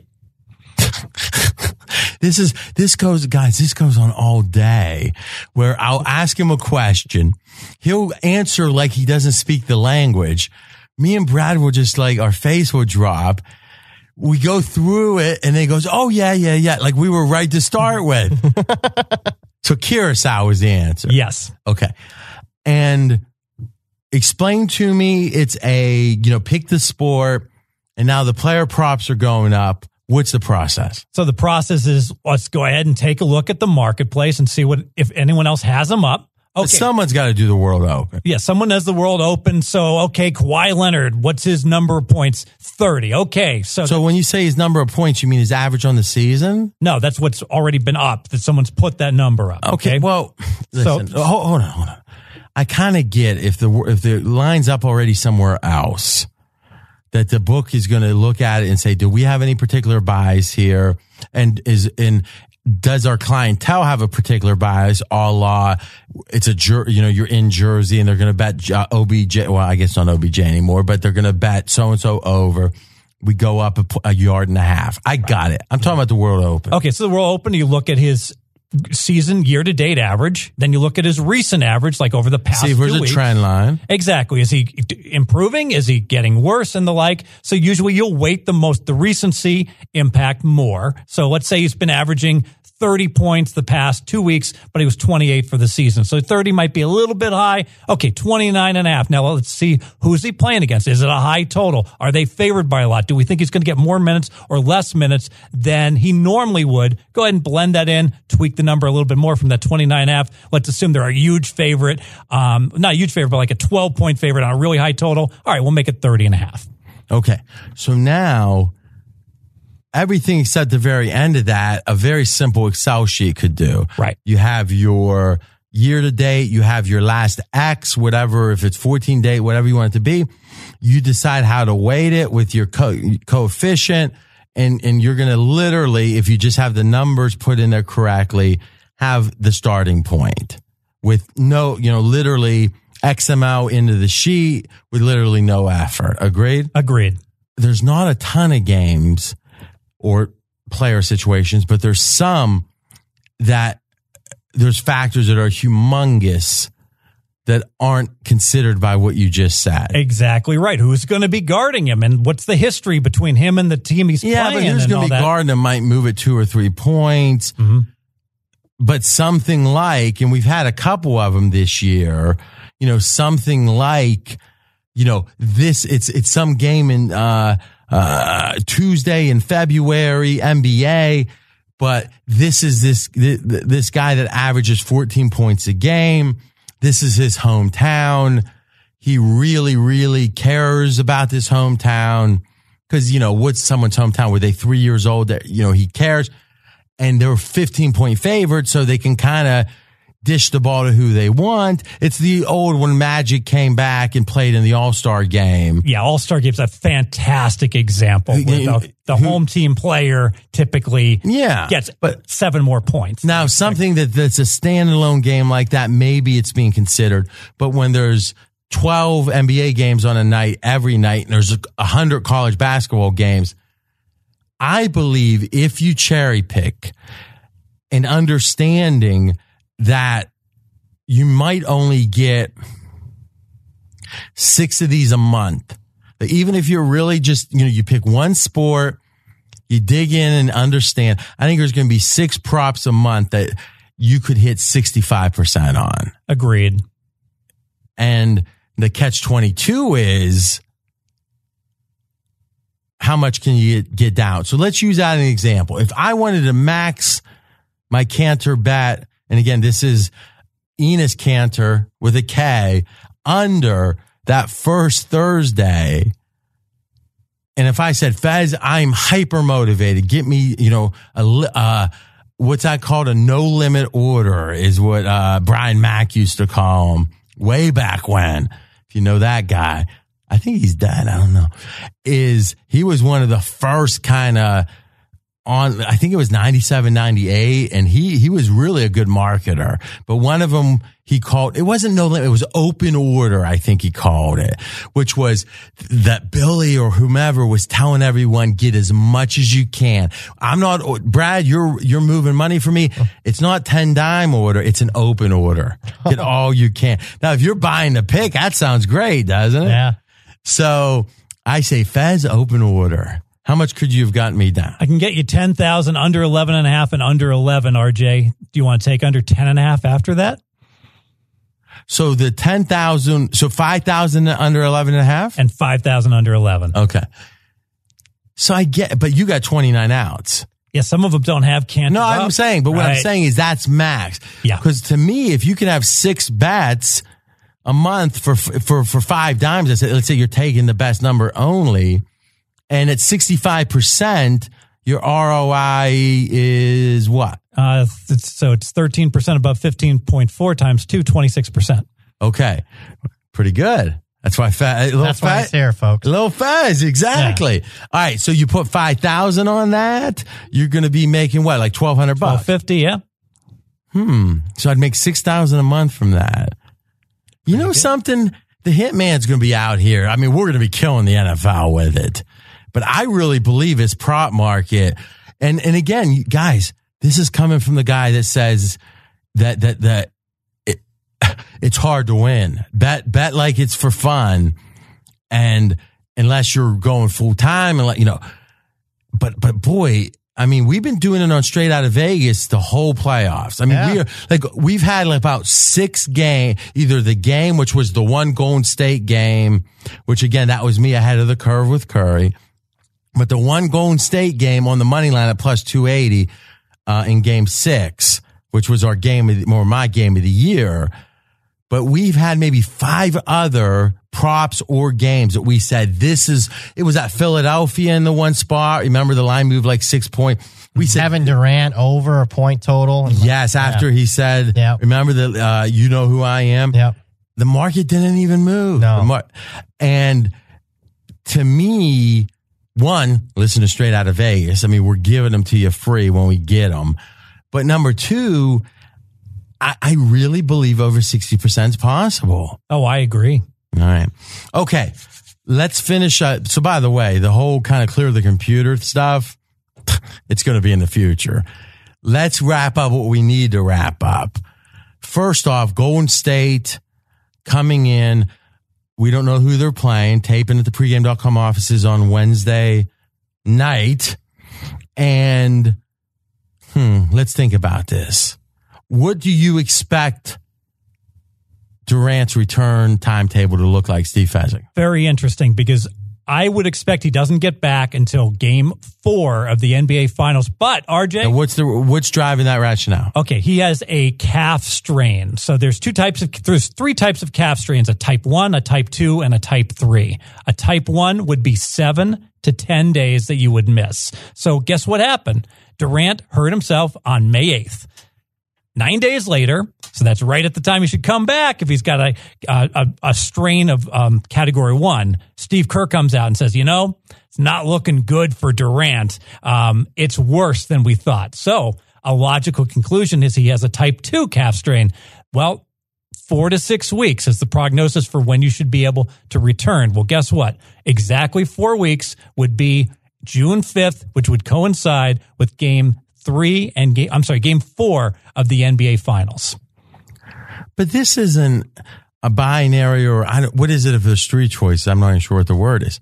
But it's a spectrum, right? Absolutely. So he could have a 2.2 grade or he could have a 1.7. All you knew about after the first time he said, it's worse than we thought, that it's above 1, right? Yeah, but when I read, they said it's either a type 1 or a type 2. They didn't say there's like a hybrid. But that's because people don't understand. I mean, what I'm saying is in a diagnosis where you're doing a chart and maybe down the road some other doctor's looking at it, you need very clear buckets. But you're going to have a range of sprain types that fall in each bucket, right? Yeah, fair enough. Let me ask this question. Does any player in NBA history I'll talk past tense, has any player in NBA history been more affected in a negative way by any one event? And in this case, it's going to be Durant's absence and how well the Warriors played. Any other player ever been affected this badly? Because I would make the case, even if Durant comes back, plays well, but not amazing, and they win the finals, and he comes back game 3, 4, whatever. Now, first question. If we're looking hindsight, meaning it's Hall of Fame time, he's going to make the Hall of Fame, but it's 5 years down the road. What are the odds? Let's say Durant left. If I told you the following, Fez, and you've got to come up with a line, and then I'm going to let Brad answer when you're scribbling. Fact, Durant's leaving after this year. That's the only thing you know. What are the odds he wins an NBA title from here? Take your time. Think on it. So, Brad, you're getting my point. My point is going to be, hey, if he ends up winning 2 or 3 other titles, this isn't even a conversation. Yep. If he doesn't win another one, or maybe he wins one when he's 37 or 38 and he's the second or third guy now. He's not the leader on the team. Yep. Isn't the story going to be, well, there was the greatest team in NBA history in the regular season. He went to them. They had won titles before, they won titles after. But, oh, by the way, when he was out for extended period of times during the last title run, they actually played better. Right. And before that, even though he played with Hall of Famer Westbrook and Hall of Famer Harden, they couldn't win a title. And after that, he had his choice of where to go and he couldn't win a title. Wouldn't this, because if he would have played out this time and he went 3 for 3, they would have said, hey, he did go to a super team, but you can't do better than 3 for 3. Yep. It feels like this would change the entire narrative of his career. I totally agree with that. I don't know how you could consider him, because right now, I mean, majority of people think he's the best player in basketball. But if you're looking at a history, I don't think, how could you put that guy in the top 5 in the annals of NBA history when he couldn't do it by himself? A lot of these guys have did it by himself. And again, we're making assumptions moving forward. Yeah, I don't think you could put him on that Mount Rushmore. Not even close, RJ.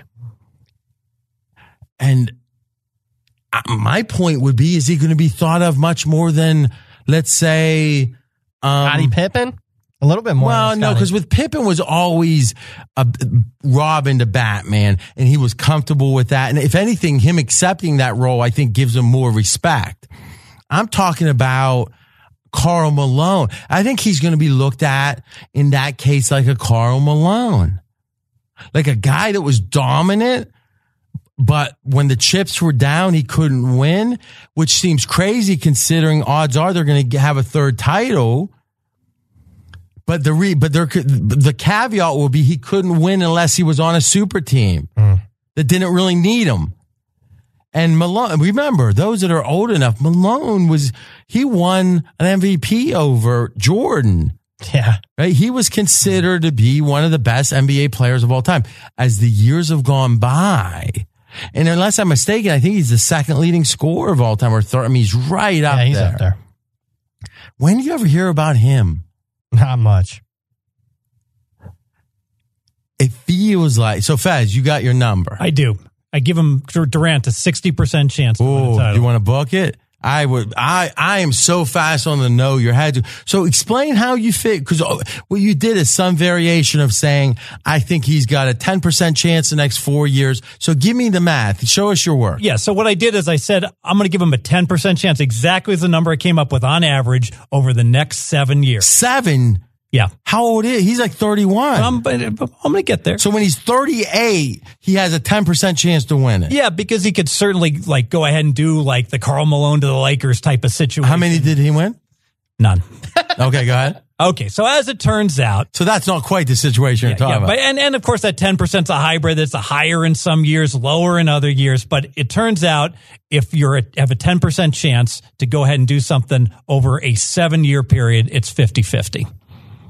But somehow you got him at 60%. Yeah, because I figured there could be a few years that he goes ahead and could be like a 20%. So you're saying into his 40s? No, I'm saying even 3 years. He won't be 10% every year. I'm saying it's there'll be a year that he's 14%, 13%. Well, hold on 12. a second. In theory, next year should be his best year, meaning he'll have his choice of where to go. By all accounts, it's going to be the Knicks and Kyrie. So let's just assume that's the case. Knicks, Kyrie, and their number 3 pick, right? RJ Barrett. Yep. What odds are you putting on the Knicks? I would disagree. 10%. I would disagree that that's his highest. I would think the second year with the Knicks would be higher than the first year because of the integration, everyone getting used to playing with each other. Bullshit. I mean, you're right, they might start the season slow, but if they end up being the 3rd seed, does it really matter? I think that having that experience together does matter. All right. So even the second. So what odds would you put, assuming that the core team is Kyrie, Durant, and Barrett? Because the idea that they're like 7 or 8 to 1 is absurd. Yeah, it's a little. It in the first year, 10%. No, I'm saying the second year. Second year, I would say 10%. No, I know that's what you said. Yeah. I'm saying you're freaking crazy and defend it. You think that's too high? Way too high. Well, what were the odds? What was the odds of Boston coming in this year to win the title? I'm trying to think back when they were favored. Boston wasn't favored to win the title. Like 7 over Golden State. No, they were favored to win the East. No, they were. But and are Golden you State, hearing my Golden questions? State was a dominant team. Also, I think Boston was like 7-1. Well, I got to be honest with you. Maybe it was 7-1 at William Hill at some 40% hold place. I mean, I can't even imagine Durant. Well, let's think of it like this. How much better was the OKC team the last year they had Durant than that Knicks team? They were in the 7-1 range. You're just looking at one place? Sports side history. Yeah, but... Well, there's some... But that's just one out they're looking at. I mean, and it's usually like Bowman's or something. Yeah, that Oklahoma City was a much superior team. Hold on a second. We're forgetting something big. These odds have all the VIG in them. That's a good point. And usually the VIG is like 40%. Yes. So what's the true odds at 7-1? I'm going to recant. Yes. My number is is not adjusting enough for the vigorous. So I'm going to drop that 10% down to 6%, which means Durant, instead of being 60%, I'm going to drop that down to about 40%. I think that's more fair. Now, I do think, like you said, maybe even gets to 50 because of but here's the thing. If he has a Karl Malone but successful type Lakers situation, that would be discounted too. Like when Walt ended up winning with the Lakers, it didn't change the narrative. He wasn't a winner all that much. It was like he had to go to Jerry West and win. So to me, and in hindsight, that OKC team and not winning with them is going to look bad because Westbrook will be a Hall of Famer who is the only guy to ever have a triple-double during a season average since the Big O. And literally he would have done it 2 years in a row. And who freaking knows if he does it a third year this year. And Harden's going to go down as one of the 20 best players of all time. Yep. So the idea that team couldn't win. Steven Adams was a monster inside. I mean, Ibaka was pretty good back then. Yeah. So I got to be honest with you. I think that the narrative went from, maybe there was problems in OKC, but he came in and swept the freaking board and he was the A guy. He was the alpha. That would have been the story, right? Yep. Now the story is, he was the alpha, but it was totally superfluous. It was redundant. If he was there or not, Golden State would have done the same thing. Totally fair to say that. I'm not sure I agree with it. Yeah. Because I do think regardless of the numbers, just like the lineup of death, you can't play it that much because of the wear and tear. I think in general Curry playing and being the focus that much over an extended season, there's no way you win 3 straight titles, I think, like that. Yeah, and he was showing wear and tear in that 2015 and 16 finals a little bit. No wear and tear. When they lost, you mean? Yeah, when they lost in 16. No wear and tear right now. Why? Because he wasn't needed on an 82-game basis. Yeah, so all I'm saying is Durant hurt himself. Many believe he's the best player in the game, and somehow, some way, this absence might have the biggest effect on his legacy than any other single, reasonable event. Meaning, if some player died in a plane crash when they were 24, it had an effect, right? But when it comes to things like this, I think it's right at the top. Anything else about Golden State? I think what's interesting, Fez, is and Brad, you've been talking about this too, the way they've played their bench, where Curry's been just throwing them out there, seeing who's hot, and then it seems like going with the hot hand.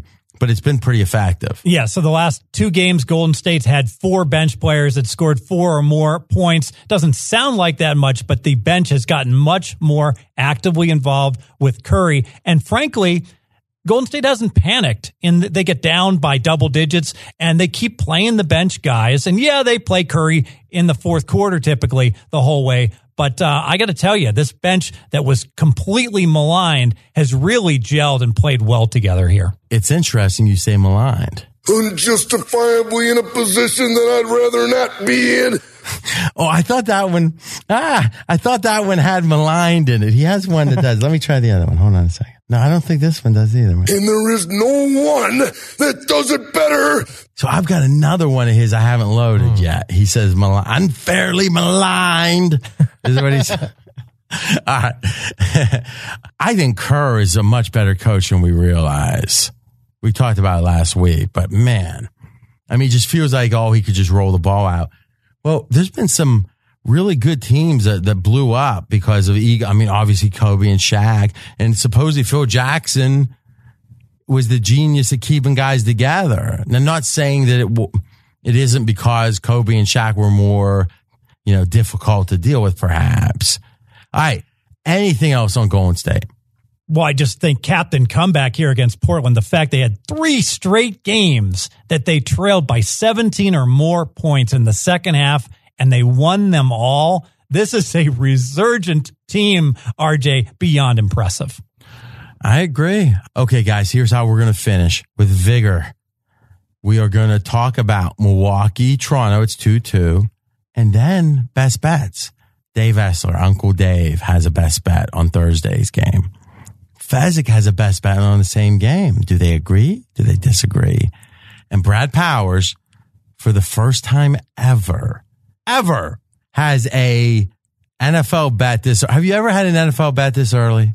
Yeah, I had one last week. For the first time in 7 days. But that was the first time. Yeah, that was the first time. Okay. He's coming. He's getting ready for the NFL pod and the green button, baby. I got to prep early. All right. So, Fez, brain dump on us. All the factors you think matter, not in this next game that we're going to have best bets on, the series itself, Toronto, Milwaukee. I got to talk about the benches of the two teams, RJ. We just saw game 4 where Toronto's bench had a great game and they outscored Milwaukee 2-1. The bench did. And basically Toronto's down to playing 3 bench guys. All 3 had monster games. Powell, Ibaka, and Fred VanVleet. They're plus minus of these 3 guys. Think about this. We're plus 24 or higher for all 3 of those guys. So if you just watch that game, you'd say, ooh, Toronto, look at that supporting cast. They got a great bench. Well, that same bench has completely underperformed throughout the NBA playoffs and against Milwaukee in games 1 through 3. That bench had been outscored by Milwaukee's bench by an average of 17 points per game. I trust games 1, 2, and 3 and the bulk of the NBA playoffs. And I think that game 4 was an aberration when Toronto's bench played out of their minds. Now, the marketplace says the Milwaukee is still clearly better. And we'll be getting to a pick in this game. The line in game 5 is Milwaukee's minus 6.5 to minus 7. It's 50-50. So about 2.5 to 3 points better plus home court. 4 points. Okay. Now, if you look at the series price, just the lay is Milwaukee minus 275. Okay. No take back? What's the take back? Take back's plus 235. Okay. Now, the market's saying Milwaukee's better. Colin Cowherd. Now listen, I really like Colin. I mean, I can't lie. In a way, he's been my radio mentor. This is where I go. I go to Vegas via the Cowherd Global Satellite Network, RJ Bell, pregame.com. But when he's wrong, he's wrong. There are no sacred cow herds. He was saying, Golden State's here, up in the stratosphere. Toronto and Milwaukee are pretty much the same team. They're one good guy. They play well, they win. If they don't, they lose. I disagree with that. Make the case why he's wrong. Yeah, I strongly disagree with that. And I'd ask Colin, are you just... Well, you don't know Colin. You won't get a chance to ask him. All right. I'll have you ask him. No. Where was he game 4? He must have made his biggest bet of his life because Toronto was home game 4 against Milwaukee. Well, first off, Colin lives in LA and he makes $6 million a year. So he doesn't have to make any bet. Fair enough. So nevertheless, Toronto was an underdog at home, a 3-point underdog. So think about this. You get 4 points for home court advantage. So in game 4, basically, Vegas was saying... But what he's reacting to was what happened in game 4. He's overreacting to what happened in game 4. It's still one data point, RJ. Somehow it seems like you went on a couple data points from Durant being worth 3-0. Fair enough. But if there's one series I would argue that I have called correctly in terms of overreaction to the market... That's interesting. Because hold on. On Straight Out of Vegas, in game 4, you had a lean on who? On the winner on Toronto. He did. Really? I thought he was leaning Milwaukee. No, he leaned Toronto. But you didn't even like it. I liked Toronto game 3 and won with it. No, I didn't ask that. But in game 4, you didn't even like it. You were worried about Kawhi. You were scared of what? I was scared of Kawhi and we don't really know. Is Kawhi injured? He's limping at times. He's wincing at times. Who knows? Well, listen, Steve Fezzik, MD, has not held back in the past from assessments. Yeah, so Steve Fezzik, MD, has been wrong in his assessments. So I'm really not sure about Kawhi's health, but it's certainly, it's in many ways right now, it's like a free roll. If Kawhi is healthy, you can make a case that this line is pretty accurate. If Kawhi is not healthy, Toronto probably in a lot of trouble game 5. I don't think he's that hurt because let's just put this out here. I think as far as effort goes, where's the effort going to show most? On the defensive side of the ball? Would you agree with that? Agreed.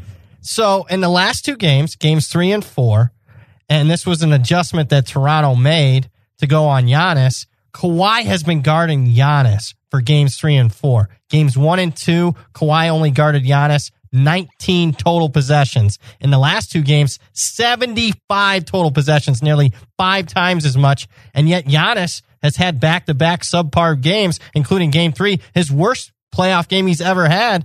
I mean, if it takes maximum effort to guard one of the best players on the defensive side of the ball, how hurt can you be? So one of our theories is, and you don't have a prop for your best bet, do you? I do not have a prop. Okay. One of our theories is maybe look Kawhi to go under in points in game 5. The theory being if he's hurt, the under makes sense. And if he's not hurt, but he spends more energy on defense, he won't spend as much on offense. That makes a lot of sense. And what also makes sense is now Toronto goes on the road. And let's face it, they're a 7-point underdog here, 6.5-point underdog. So just fewer points for Toronto's team in general means fewer points for Leonard. Well, yeah, mathematically projected. Absolutely. Now, so we've addressed that there's been that. Now, couldn't the case be made that since they put Kawhi on Giannis, that Toronto is clearly the better team? Because if you add up a overtime win at home with a home domination, because let's be honest, what did Milwaukee do the first 2 games against them? They won a very close game. And they blew them out one. Yeah. So what did Toronto do? Toronto won a double overtime game. Which is called a very close game. Correct. Yep. And they blew them out. Yes. But somehow when Milwaukee did that, there was a coordination of how great they were. That to me is the key to all this. Fez is right that if we assume game 1 and 2 is what the level of play Milwaukee is expected to be, then it is a free roll, meaning if Kawhi's hurt, man, there is a ton of value on Milwaukee. And if Kawhi isn't, the line's probably about right. I think you can look at it the other way. If this change of Leonard on, obviously they didn't do it initially for a reason. They must have thought he was too big or what. The fact he's been able to do it, doesn't that change doesn't that make the weight of the last 2 games so much more? Possibly, but Chris Middleton, he had been guarding, and Chris Middleton's the number 2 scorer for Milwaukee, so it could just mean more. And how did Middleton do last game? I mean, what I can tell you for sure is he did well enough for them to lose by 18 points. Middleton, 11 for 15, 30 points. Okay, fine, and they lose by 18. Yeah. So I don't seem scared of that if I'm Toronto. So I don't know the answer, but to just dismiss that there was this fundamental change. The very best defender in the league, some would say, going against supposedly the most unstoppable player in the league, and he stopped him 2 straight games. Do we just shrug at that? We shouldn't. Fez is. Just shrugging. I don't give a care. I don't think I should shrug it off. But you are. Because I didn't hear any analysis about that till Brad brought it up. Well, like I said, I think Middleton, I think you make a good case it's going to hurt their offense with Giannis, but Middleton is going to be much more like effective. In Game 4. Yes. And Middleton did average 20 points per game over the season. So, but they lost by 18 points. Well, the bench played out of their minds for Toronto, and there was a horrible bench game from Milwaukee. Which I think brings up the saga of Steve. What's your middle initial? J. Stephen J. Fezzik and a man up north, Van Vliet. You look uncomfortable, Steve. No, I'm good. I know you don't like sharing your emotions. Would you say you're repressed? I wouldn't disagree. He won't even tell. I'm so repressed, I won't tell you I'm repressed. I want to look up the definition of the word first. You don't know what repressed is? Like repressed rage? Repressed anger? It's like suppressed, right? No, repressed. Yeah. It's something that you're holding back. Mm-hmm. Okay. We know that you love your family because you gotta. I'm not saying that's why, but that's kind of a given. Now, we also know you love Jimmy G. Now, a lot of people might say, and we get a lot of new listeners, he loves Jimmy G. What do you mean? Well, here's what I want to do. Steve, I want you to say the following. Hello, I'm Steve Fezzik. Hello, I'm Steve Fezzik. I love Jimmy G. Now, does that sound like the same person? No, not at all. Do it one more time. Hello, I'm Steve. Hello, I'm Steve Fezzik, former actuary. I love Jimmy G. It's like there's so much bass, and it's almost like he's speaking from his soul. It's almost like somehow he's inhabited. Like he's got a demon or something. But a demon of love. A love demon. Yeah. I love demon. And when that love demon. And when that comes out, he sounds different. Yeah. Well, let's speak to the love demon. Who is in control of your body right now? You know how they do the exercise? Yeah. That's exactly how they do it. All right. Now, Jimmy G's number one. Clearly. Until further notice. But Van Vliet was number two. He was. Now, we don't have to get into exactly when it started, timeline. It's been multiple years. Yeah, always talking about how great Van Vliet is and how he's underappreciated by everyone in the betting markets. Now, in The Godfather, they talk about the Thunderbolt. So when Michael met Apollonia in Sicily, that in the book, and they talk about it in the movie, he's hit by the Thunderbolt. And if you actually listened or watched Billions, when he was talking to his now ex-wife, Axe was like, when I saw you, I was hit with the Thunderbolt. That's become part of, the parlance of society. I don't apologize to take care of my family. Now, do you remember the moment that your feelings emerged about Van Vliet? I don't. It was not the Thunderbolt. It was more gradual. Just over time. Yes. Like you're working beside the girl, you're laughing at her, laughing with her, and then one minute you look over and think, I've got to be with you. It's all growing on me. Yep. Exactly. Okay. Now, years went by. What we now know is that at a certain point, things went sour. From the point where you started feeling the beginning of that sourness to the point that you completely rejected him, that you took your love away in the parlance of the 80s. Y'all are cracking me up in here. How long was it from then till now? How long ago was it? It's been 2.5 weeks. And how quickly did it happen? Whereas if every day I'd ask you, how's your love meter? And, all through February, you would have said 100%, 100%, 100%, 100%. At a certain point, it would have been less than 100%. Did it go from 100 to 0 immediately? How did it go? No, 100, 90, 80, 70. So every bad game he had, you just took more and more love away. Yeah, and every game was a bad game, so that's easy. So take away 10% of the love. Each and every game he underperforms and scores his 3 points per game and shoots his 15% from the field in the playoffs. Now, you knowing math knows if you take 10% away from 100, it's 10%. You take 10% away from 20, it's 50%. So you were actually taking more and more away. Yeah, more and more. Because when you get hurt, you get vindictive. Yeah, my love crumbled like 3-day-old cake.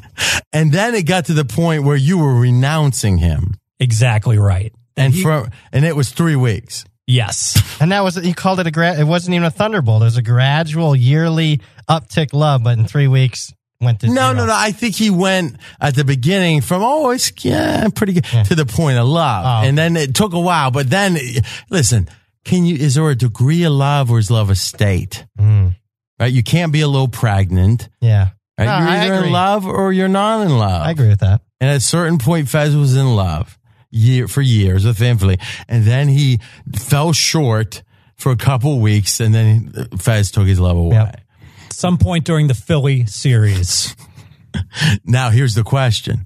How did he play in game 4? He played like his previous best games ever. He was 5 for 6. He made all of his threes. He was the man. He was plus 25 on his plus minus. He looked like not a bench guy. He looked like an all-star starter. I don't know about that. I'll tell you this. You know how it is with love, Daryl. Even when you let it go, there's the echoes of love. Oh, wow. And here's what I know. On my Twitter, his Twitter handle is @RJ in Vegas. I got more people talking about Van Vliet after it's game 4. on mine, too. I'm like, what the hell? Every night? And now the question is Fez going to swing back around? Whereas this happens, remember, Elizabeth Taylor was married to Richard Burton multiple times. If I read, I wasn't around. Is there a chance of reconciliation? No. Really? Wow. No, because now I am actively rooting against Van Vliet. I've got a vested interest in Fear the Deer, Milwaukee. No, that's fine. But I'm saying the next series, next year. No, he's been too bad this playoffs. Wow. We're done. It's over. Dang. It's over. Remind me not to have a couple bad weeks. Yeah, that's what I'm saying. Jeez. Is we're just seeing fat. Listen, when you grow up and you're hurt, what happens is you defend that heart. Like it's like almost like the boy in the bubble, but it's your heart that's encased. And Van Vliet snuck his way in somehow. And when he heard him, he just ripped him out. It threw him against the wall. If he took a little bit of his aorta with it or whatever in there, it's like, okay, got to get Van Vliet out. I was made to look ridiculous by him. And a man in my position does not want to look ridiculous. Finally, Fez knows a movie to quote. He quotes The Godfather. I give him credit. Good stuff. And allow me to be even more frank. Okay. Now, is this the way you are with people in your life? Meaning, let's say in the past, an ex-girlfriend hurt you. Were you the type to completely demonize or badmouth her around town? Or were you the type to say, she's got her perspective. I got mine. I tried my best, but she's got a good heart. I wish her well. I'm more like just a controlled alt-delete. Just stop thinking about it. So you just eradicate anyone that could hurt you. You eradicate. Erase. Yeah. All right. Now we know. Brad, don't F up. I guess not. Jeez. All right. Do we have anything else? There was one other thing. And Brad, maybe you can pull this up because since I haven't gone through my pile of notes, is Mackey did some research on how the first quarter was going for Milwaukee relative to the rest of the game. And I actually might have it right in front of me. This is interesting. For the whole playoffs, and this is this is as of Wednesday, is in the first quarter. Now remember, the Bucks have a great record. Also, by the way, it applies again. They have a great record after a loss this season. So it didn't work last time, but they do. This playoffs, in the second quarter, they outscored opponents net 39 points. In the third quarter, 77. In the fourth quarter, 28. So in those 3 quarters, 39 plus 77 plus 28. In the first quarter, they outgained or outscored their opponents, Milwaukee, by 6 points. So 6 versus 39, 77, 28. Now, limited number of games. This season, their net margin, Milwaukee, was the worst in the first quarter. Only 1.8 points per game. So it strikes me, Fez, we've got over 90 games now that this first quarter for Milwaukee is not good. First of all, are those enough? Is that statistically significant in your mind? It is, just because you'd expect the opposite, right? This is a team with a great point differential, and usually teams that outscore opponents like Milwaukee does by 9 points per game. It's that first quarter that has the best number, not the worst number, attached to it. So to me, if you're looking to fade Milwaukee in any given spot, is there any reason not to make it the first quarter? Meaning, I get the whole, hey, you only have 12 minutes to exert the truth of your handicap. But if a lot of your handicap, if you kind of half like to fade Milwaukee, you wouldn't even bet the whole game. But maybe the first quarter makes it where it's worthwhile. What do you think? Yeah, it certainly makes sense to me that if you're going to go against Milwaukee, it would be in the first quarter. And let's face it, the first quarter line in this game is 2.5. The game line is 6.5. So the marketplace is putting a premium at Milwaukee as if. So if the line's 6.5, typically, what's the first quarter? 2. Wow. So all right, I'm giving my pick. So what else? We got, I guess we had one other thing. Oh, Fez, let's talk about one other thing. We'll go to best bets.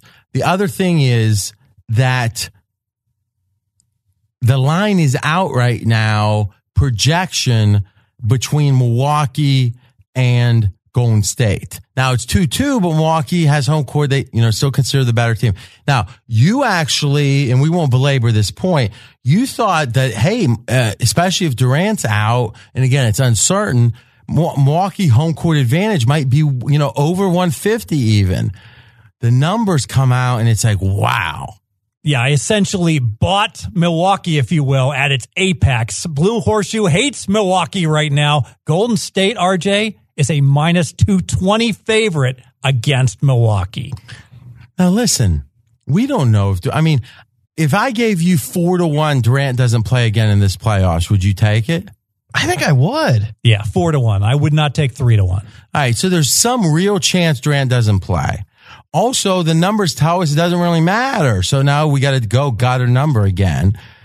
And then the question becomes, because more, and this was a study that I commissioned in-house, and it makes a hell of a point. Everyone's reacting to the size of the margin of victory for Toronto. Go back to 2002. The Spurs won it.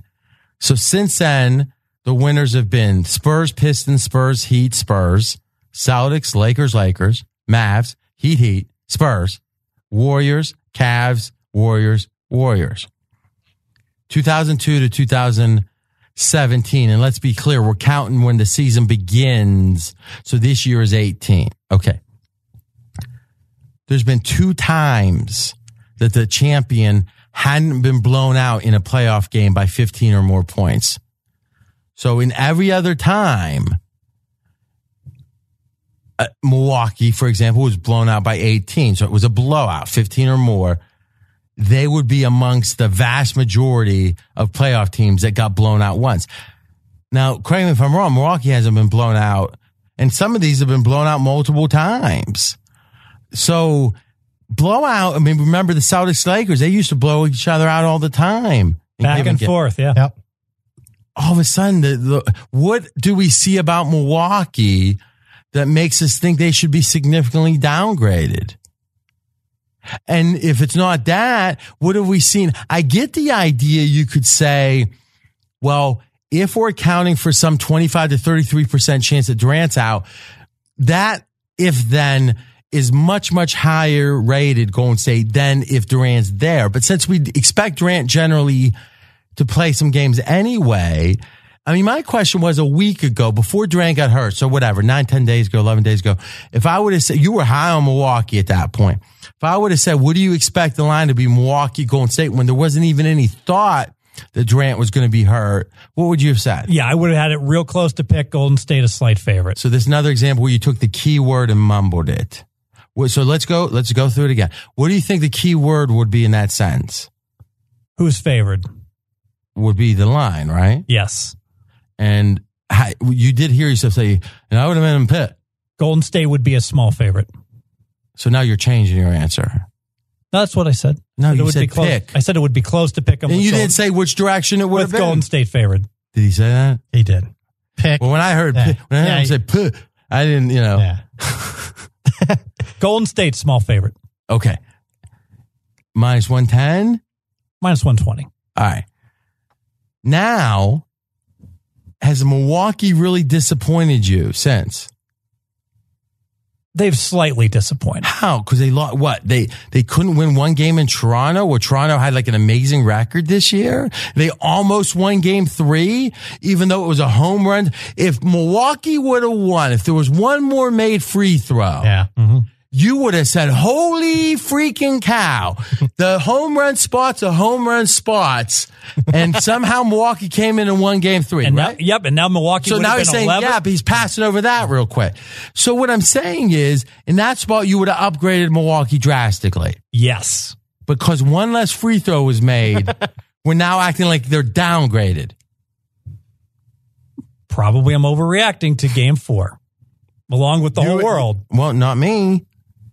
Look at the betting markets, how they're reacting. It's crazy. Well, they overreacted the game.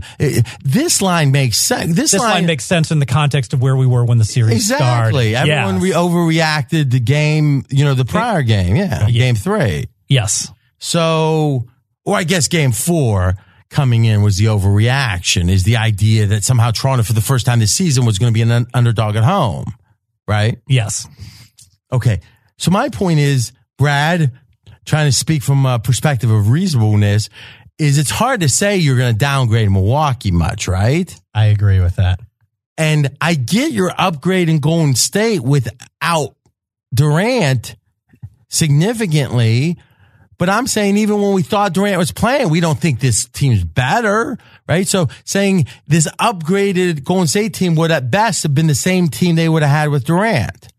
And you would have said at the time, you said pick would have been the line, right? Now I can get plus 180. Well, you're stepping on my point. So now the line is plus 180 on Milwaukee. What the hell has changed? Extra rest for Golden State versus Milwaukee. Really? How valuable is that? Because, I mean, we know when the thing's going to, even if it's game 7, they'll have it. The game 7 will be at home, right? Yes. They win in game 6, they get extra days. The thing about the finals is the finals date is set. They don't change that no matter what. Yep. If it was sweep, there would have been 9 days off or whatever. So worst, if they win in 6, they got a couple extra days.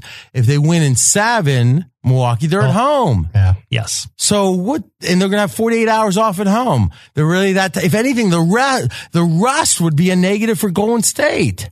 Possibly in game 1, but I still. But that's what we're talking. Then after that, you're telling me the rest is important? I think they it's take a factor. 3 days off sometime. I think it's a you're factor. Doing the same fucking crap. No, we're doing 7. We're talking about a team on a 4-game series versus a 7-game series, and you're saying that that's not a factor? I'm saying when there's enough rest in between, they play back-to-backs all season, right? I mean, Brad, look up the. We'll get into best bets. If you would, look up the schedule because they've already got the exact day, and let's get the days off in between.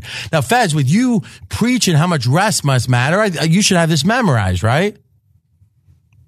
Yes, the game 7 would be on the 27th, and then the NBA Finals would start on the 30th. Okay, so you're saying the 28th, so they actually would have 2 days off, and they'd be at home, even if it went 7. So, but then you're saying, it's a 7-game series, right? So now you must have memorized, when does game 2 start? When does game 3 start? I So you don't know. I don't have. But somehow you're estimating how much rest is going to matter. Even though in the worst case, Toronto is going to have 2 days of rest from home and be sitting at home. And then first game on May 30th. Then it's Sunday. So Thursday, Sunday. Let me do the math. Friday, Saturday. Another 2 days off. And then Sunday to Wednesday. Tuesday, Monday. That's another 2 days off. Then 1 day off. And then 2 days off. And then 2 days off, and then 2 days off. So there's one time the whole series, there's only 1 day off. But somehow, some way, Toronto playing, check that. Milwaukee playing 3 extra games is going to somehow, in game 6, is going to affect them of the next series. It's a free roll for Golden State. That they have, I don't even know what that means. They have 3 fewer games to have to play in the semifinals here before the finals. So I would meaningless. The only thing it gains for you is if somehow fatigue's a factor. I'm saying if every freaking before the first game and before every other game, if you have 2 days off, except for one game with 1 day off, how can it be that big? Because Milwaukee could have injuries in games 5, 6, or 7. It could happen. What's the odds that someone that is really, moves the needle for Milwaukee gets hurt? 10% at best? Hurt 10% at best in terms of them not being able to play. Higher in terms of them having some kind of nagging So injury. let's just think. Who in the last 3 games has been hurt for Milwaukee? No one. How about the 3 games before that? No one. Doesn't seem like your numbers are right. Well, Kawhi Leonard's banged up. That's not Milwaukee. I understand. It's not Milwaukee. And we don't even know if he's banged up. We don't know. We can't be sure. Boy. Brad, what do you think? I looked up Milwaukee. No rest this year. They played 13 games, 8-5. 12-1. No. 8-5 straight up and against the spread. You're thinking of Denver. That's right. But this is a situation where it's either 2 days, like a vast majority. Imagine you play on Monday. They're 40-14 with 1 day off. One or more, or just one? Just one. Do one or more. They must get tired. 60-20. Well, yeah, I think those 1 or 2 days is going to be a real challenge. I mean, it's like this is where you get into trouble. You grasp at straws that make no sense. How many cents would you value this rest that you're perceiving? 20 cents. Possible injury, extra rest. Now, that's maybe I'm overvaluing. All right, but even then, it should be minus 130. Yeah. Because you said 130. So what's going on? I know what's going on.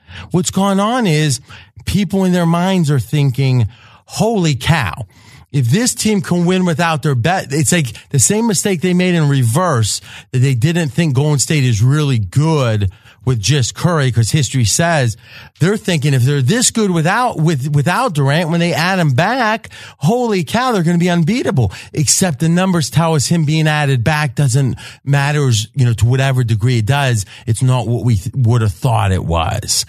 And thus it just seems like if I told you the following, the team that was favored to win the NBA Finals lost their best player, played as well without him as they would with him, and now he's coming back. Wouldn't your instinct be like, wow, they must be an unbeatable team? Yep. Yes. But it's the same mistake. It's being made in both directions.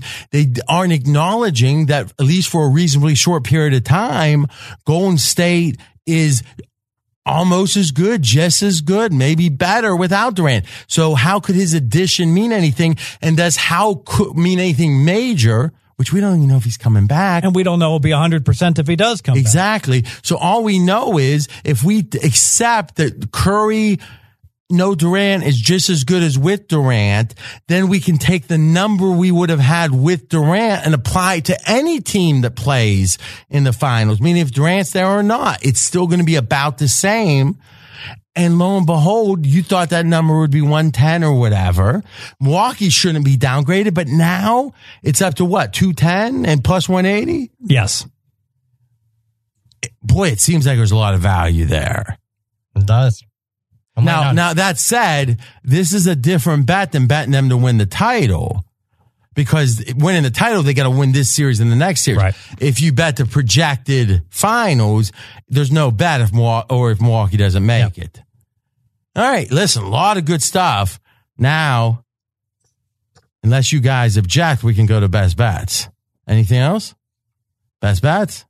Don't know about the future, that's anybody's guess. Ain't no good reason for getting all depressed. Fire up your pad and pencil, I give you a piece of my mind. We're going to give Fez a chance to regroup. Uncle Dave Essler, out of Florida. He's been with Pregame almost a decade. He wins. He does three things. Wins. And you know what else, Brad? Wins. Exactly. It's documented. And he's got to pick on Thursday's game. Hopefully, for Fez's sake, they agree with it. Let's listen in. Bucks Raptors game 5. Let's see if we can give out another Dream Pod winner. Game 1 in Milwaukee closed -6.5, 218.5. Game 2 in Milwaukee closed -6.5, 219. Game 3 opens -7, 219. A look at it, what's changed? Really? I don't think anything. I don't need to look any further than the Raptors. In the 76ers series on the road, put up 95, 101, and 101. First 2 games at Milwaukee, 100 and 103. Do I think they all of a sudden put up a ton more? No, I do not. This is a must-win game now for the Bucks. This is the first time they've had any resistance in the playoffs. So I think there's 2 ways I see this playing out. The Bucks get a huge lead, we have a sloppy fourth quarter, or the game is tight and we have a much more deliberate fourth quarter. I love that under down to 215 points. Okay, buy price, 215. Esther says under. Fez, any quick thoughts on that? I agree with him. I like the under. Okay, but you like something more. I do. Go. All right, we are on Milwaukee -6.5. Hey, Dave said it best. Games 1 and games 2, Milwaukee was laying 6.5. Well, game 1, Milwaukee struggled for most of the game. They trailed. Then they did ultimately win by 8, but you could argue that was a lucky cover. Game 2, they crushed Toronto. But I'm going to make the case that game 1 was an aberration. Milwaukee only made 25% of their threes, and they shot 44 threes. If they just made their normal percentage of the year, they would have won that game and covered it. And game 2, of course, they covered it. Further, game 2 was a horrible spot for Milwaukee. They had won game 1, so now the zigzag was in Toronto's favorite, and Toronto got crushed. I can make the case this game 5 is the best spot Milwaukee has had during the entire series. Off back-to-back losses, and now off of a blowout loss, I expect Milwaukee to fully bring it. So I think the spread should be higher than it was in games 1 and 2, and this is without even consideration of the possibility that Kawhi Leonard, Toronto's best player, may not be 100%. So that's a free roll. If it turns out he is 100%, I still would look towards Milwaukee. But if Leonard isn't 100%, I think this is a really good bet. I'm going to lay the 6.5. So you're saying if you knew Leonard was 100%, you'd still bet Milwaukee? Yeah, small bet. Small. Whew. And again, we've gone over, so let's not belabor it. The fact that there's been 2 games Kawhi's covered him, it's been the last 2, and it's made all the difference in the world. It just somehow that doesn't matter. It's a factor. And where I didn't hear it when you were talking. The fact that he was able to effectively guard Giannis. Giannis still got 25 points in game 4, so it wasn't like he was completely shut down. And like I said, no one said you're going to shut down the likely MVP. Giannis was 30% less effective? Yeah. He was 3 for 7. Sounds significant. I'd like to see one more game myself.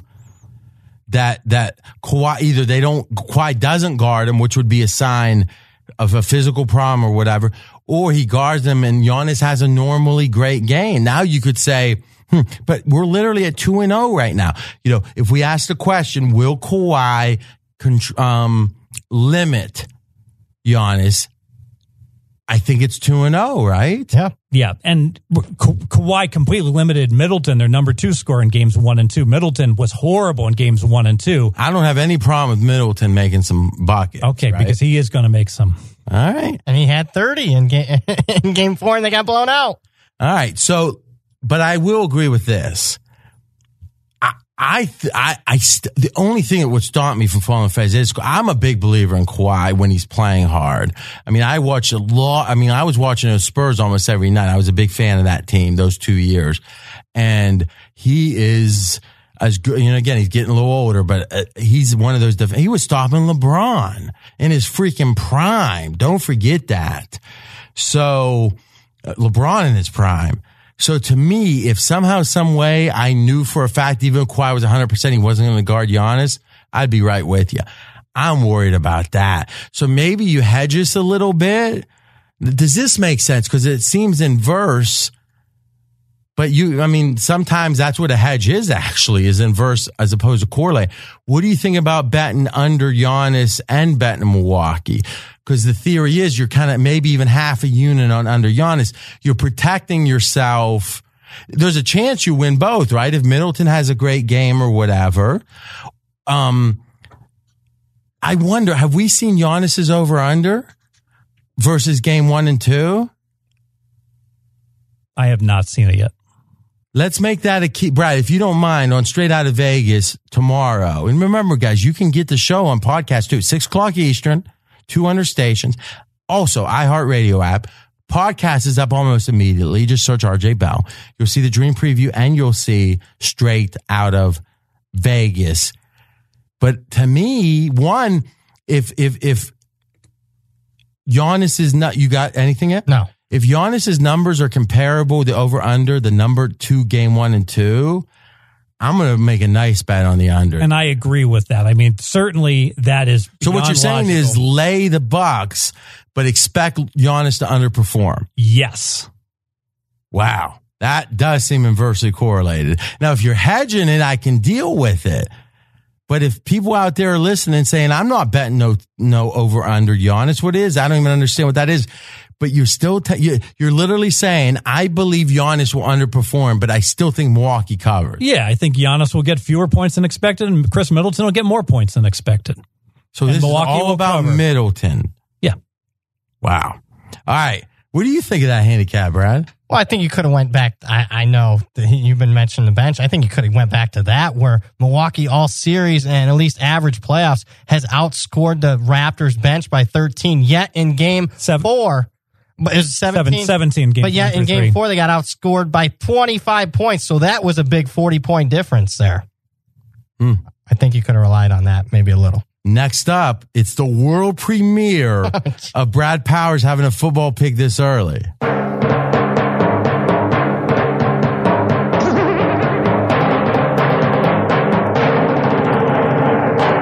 Am I right about this? I had one last week. Yeah. Okay. Go ahead. So I'm going to go to your Pittsburgh Steelers, RJ. And I'm going to take the Steelers to win the AFC North. Plus 210 is what I saw today here in Vegas. And it's a variety of things. First, pro-Pittsburgh side of things. I like what I'm reading out of Pittsburgh. You got Ben Roethlisberger hosting teammates, trying to connect. Hasn't done that in the past couple of years. And obviously there was some divisiveness in that locker room with Le'Veon Bell and whatnot. To me, I think Big Ben has a chip on their shoulder. And when do you want to play on the Steelers? Historically, when they're kind of perceived as underdogs. Well, they're underdogs in the division. They're not even the favorite.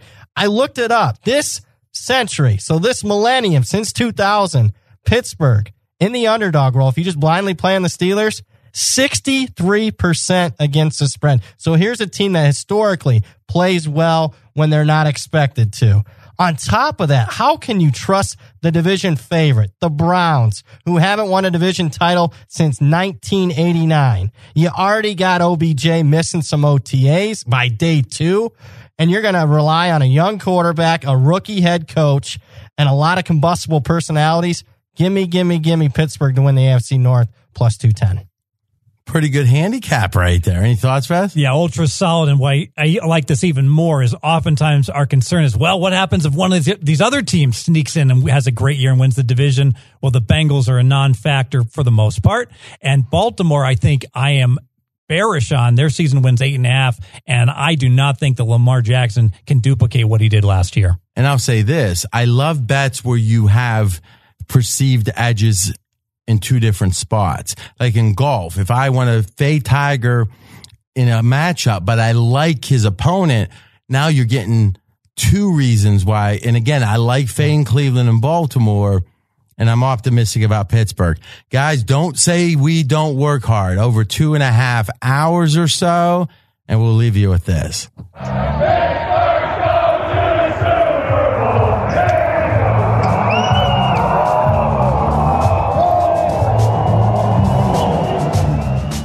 Thanks for listening to RJ Bell's Dream Preview. Catch the Wise Guy Roundtable each week. College football released on Wednesday, NFL on Thursday. Don't miss any winners. Subscribe on Apple Podcasts or wherever you listen. Visit PodcastOne.com and download the Podcast One app. Have a question for RJ? You can contact him directly on Twitter @RJ in Vegas. Live the dream with us each week.